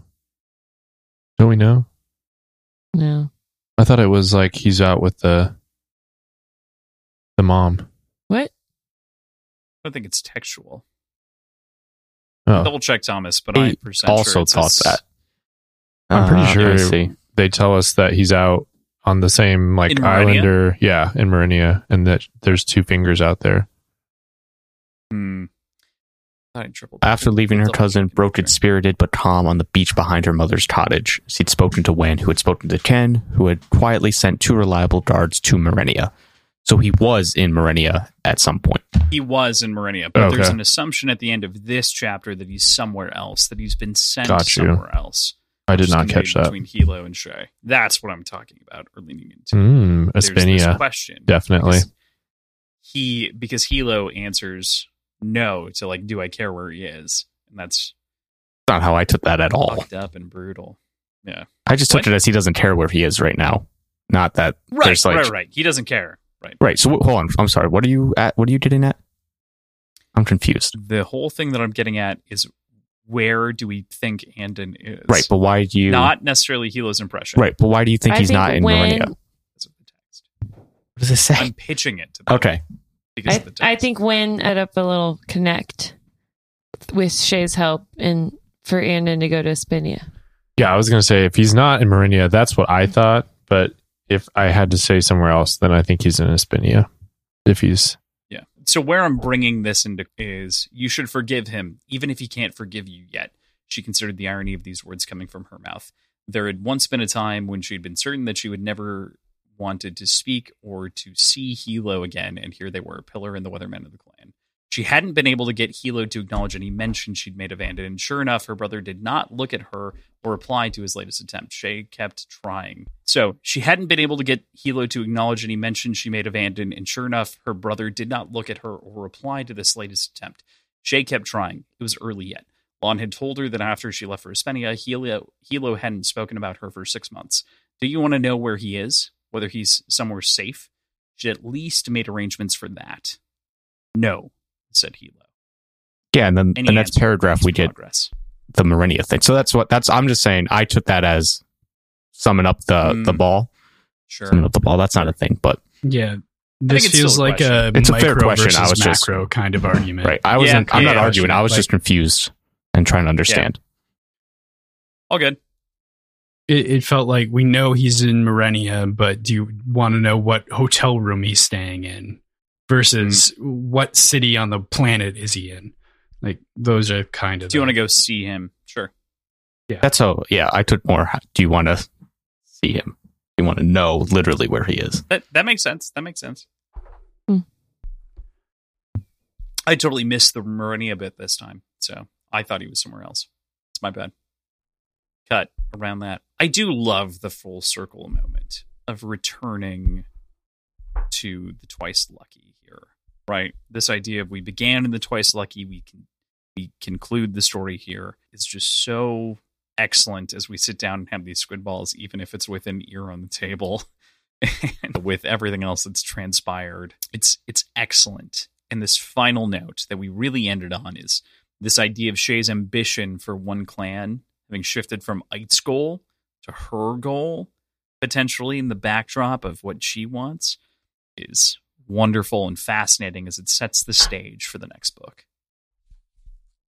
Another interesting part is in the beginning, we did the Twice Lucky, we did this whole extraordinary display of Jade abilities that the average citizen wouldn't be used to. There's this sort of separation between Greenbone and average citizen. And then here, the average citizen having just spent the past months in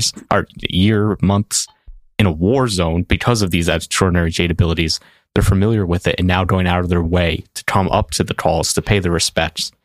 And it's just like another interesting, City's fucking been through it. Mr. Une's food is good. All these people are like, we're with you. We're for No Peak. I like it. Mm-hmm. Me too. Unfortunately, and Shay's not only in it for her clan. She's like ready to. I like that she took Aimata's idea. Yeah, she's like, I'm gonna run with this. You know what? She did have good points. I'm gonna kick her ass using her own rules and her own scheme. Sounds good. Love it. And that unfortunately talk about this piece of shit Barrow. Yeah, unfortunately brings us to the epilogue. Always opportunity. And Ben, it is apt that you described him as a piece of shit because in my notes I have Barrow, that absolute piece of shit, states out Lonsgrave, and it appears his luck might just be poised to change again. But that is a story, perhaps, for another time. I think it is a story for another time. This freaking guy. I think so like too. The next book. We did make a bet and we all said he would die except for me. I rescinded that one and I said he's going to fuck some shit up. Drink. You did say you out of beer? Yeah. I'm out of my drink too. Here's the reality. I'm going to brutalize you guys in the next episode for all your bets that you got wrong. We'll bring them up. Yeah. We should do that at the start of the bets next episode. We'll start with the bets that we have to resolve. But to that point, Barrow, y'all got it wrong to begin with, of which I love. But then Aaron did adjust and, actually did get it right in the end. Yeah, it would have been nice. You guys would have had to take a shot if Aaron didn't adjust. Yeah. So, because it was all three of you. Does anyone else feel like this doesn't feel like the end of a book? The epilogue? No, just the end of this book. It feels like it's so tied into the next book that it doesn't feel satisfying to end a book like this. Yeah, I mean, there's a lot of setup for sure. Yeah. Yeah. I would agree. It's set up. It's for not like a sequel. standalone ending. Yeah, you can definitely tell it's just a continuation of a series setting up a lot more. I like in the audiobook we get some music though. Yeah, that is a great part of it. Frosted, but it almost feels like an interlude, like an intermission. Like it feels like the first half of a story, or the first. It is part a denouement. It is right. Like it's I get that, but like there's. Generally with trilogies or with series or with any book series that we've read, there are still like ends that are wrapped up there are still storylines that are tied up or there's a conclusion of some sort that makes it feel like the end of a book. It's fine. It's totally fine to not do that, but it's a stark difference from what we've seen from the other book series that we've read in the past. This is no different than the way that this is actually a tighter ending than Golden Sun's ending, for comparison's sake.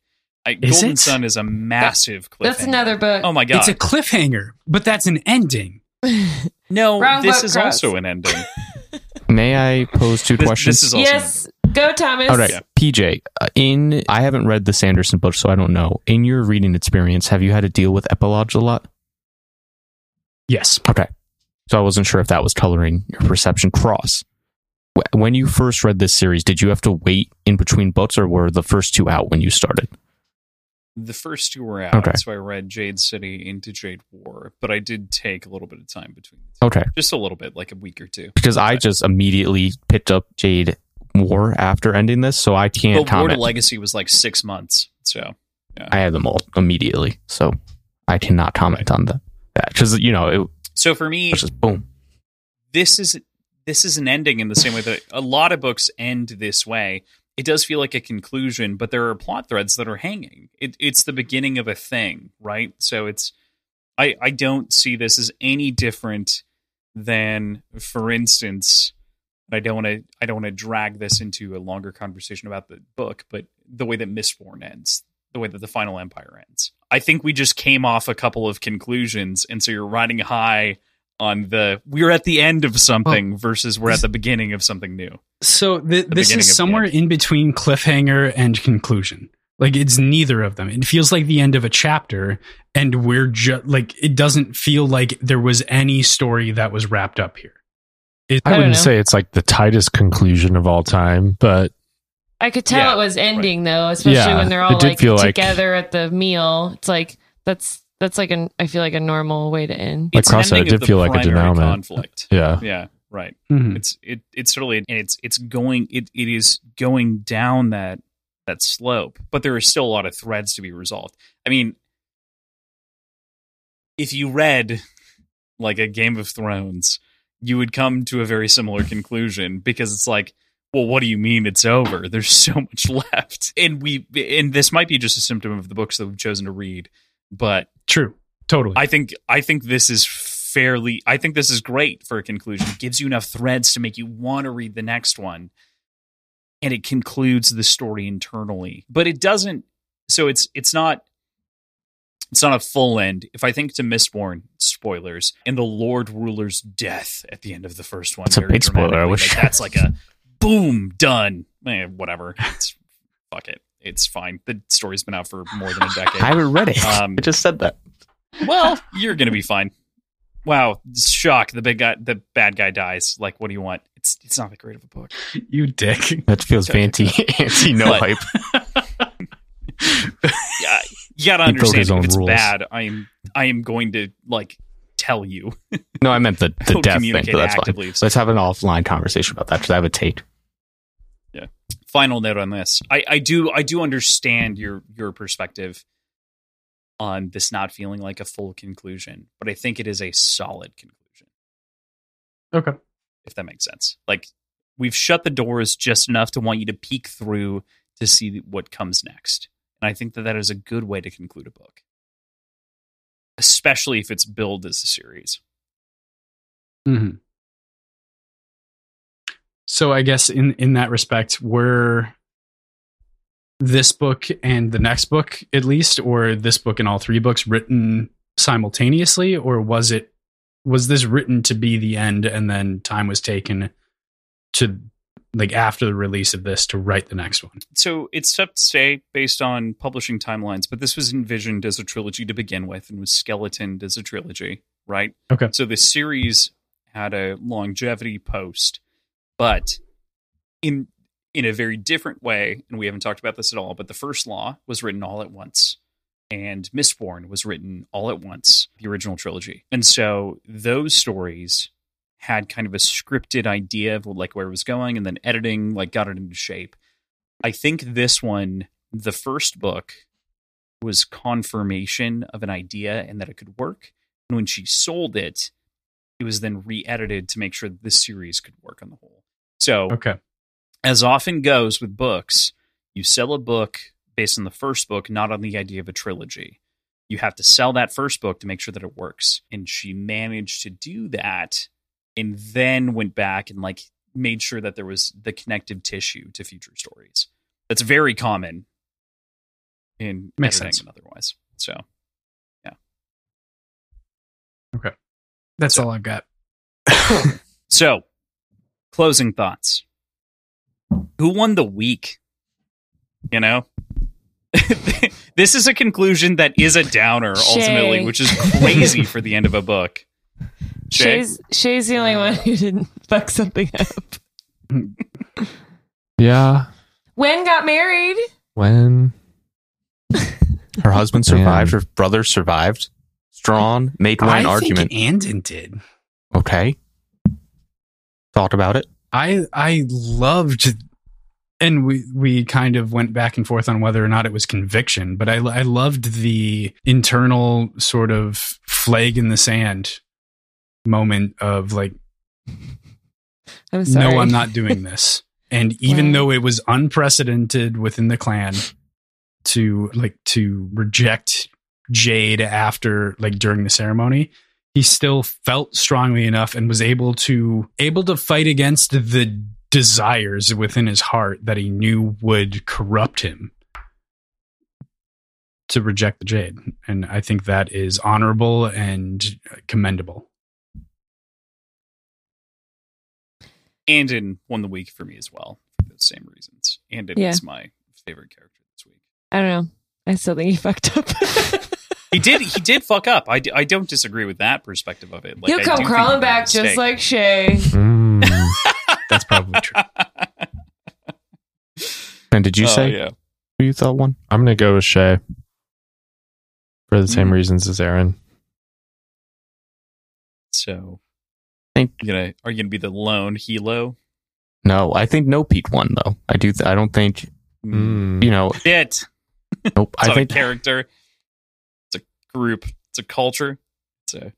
Yeah, but like, I mean, everyone else has won and lost. You know, there's a give and take. But ultimately, if I have to pick one character, I don't know.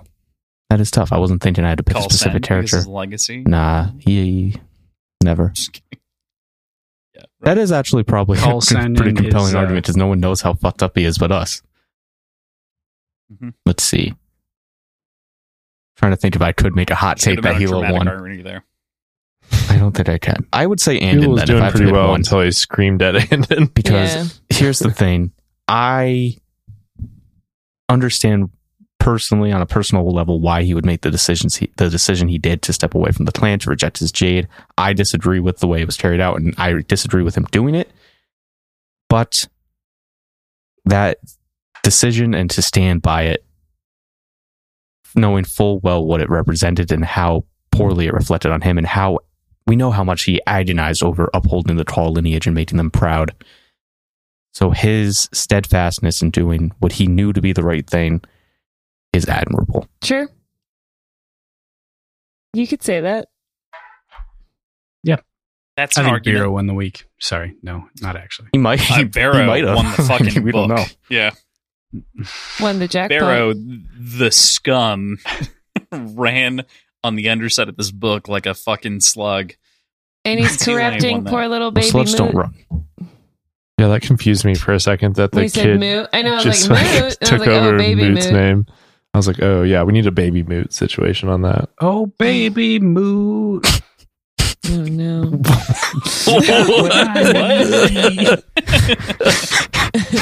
I was trying to think of a better word standing for that one. But.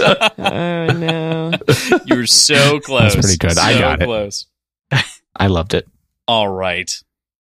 So next week, we're going to be doing a short wrap-up episode with a group of us, either in, I think the way that I've concluded in doing in my head is 2 halves, because we've got people that are going to be missing on either half. So we'll do it as a quick, I think, hour and a half episode in total, talking about the full book and thoughts and everything else, and having a little bit of a discussion on characters in the future. So that'll be the game plan.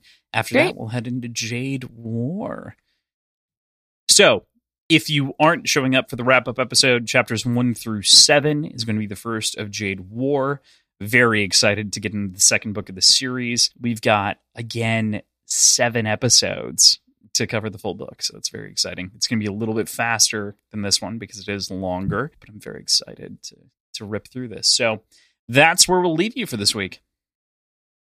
Thank you, as always, to Tim and Andrew for helping us keep the show going. Check out the show notes where you can find our schedule, our Patreon, our previous episodes, our websites, our social media accounts, fucking everything, all in one convenient location. Links to HowlerPod, High Key Obsessed, and otherwise are all Who are those available people? there as well. Who are those people? If you don't know by now, then you haven't been listening to the other episodes. Yeah. If you don't know me by now, you'll probably never know me. Won't win a Grammy. It's terrifying because Won't win there's a another Tony. 20 episodes. Good lean, good work. And don't forget to didn't- rate and review Words and Whiskey 5 stars only. If you don't give 5 stars only, then we will force you to cut your ear off and Oh send my it to us in God. a box. That's a good one, though. But then we'll accept you as a friend again. And Only you know if you what else change your we review won't? to 5 stars. We won't invite you to when we do our Mr. Une squid ball cook-off. So, double-edged It's sword. going to happen. It's going to That's happen at Hosted HowlerCon by on Zeph. Thursday. Oh my AKA God, Logan. we should, yeah. Yeah, Zeph has already agreed to do so much cooking if we show up to where he is. So he's like, I I'll feel fucking like host squid and balls cook. have to You won't go have to pay a dime. near the top of the list, though. He'll do the thing. So, in case you didn't know, you can find us Words Whiskey Pod on Twitter, Instagram, Reddit, wordsandwhiskeyshow@gmail.com. You can join us for these live shows and for all of our other bonus content at patreon.com/words and whiskey. Our t-shirts are on TeePublic for now. And other than that, you can find HowlerPod at HowlerPod on Everything. Twitter Everything. and Instagram. Everything. Everything everywhere all at once. And High Key Obsessed Yep. as well. And High Key Obsessed Pod. IT Obsessed Podcast on Instagram and High TO Podcast on Twitter. Thank you so much for the support. We'll see you next week. Goodbye. Bye. Cheers.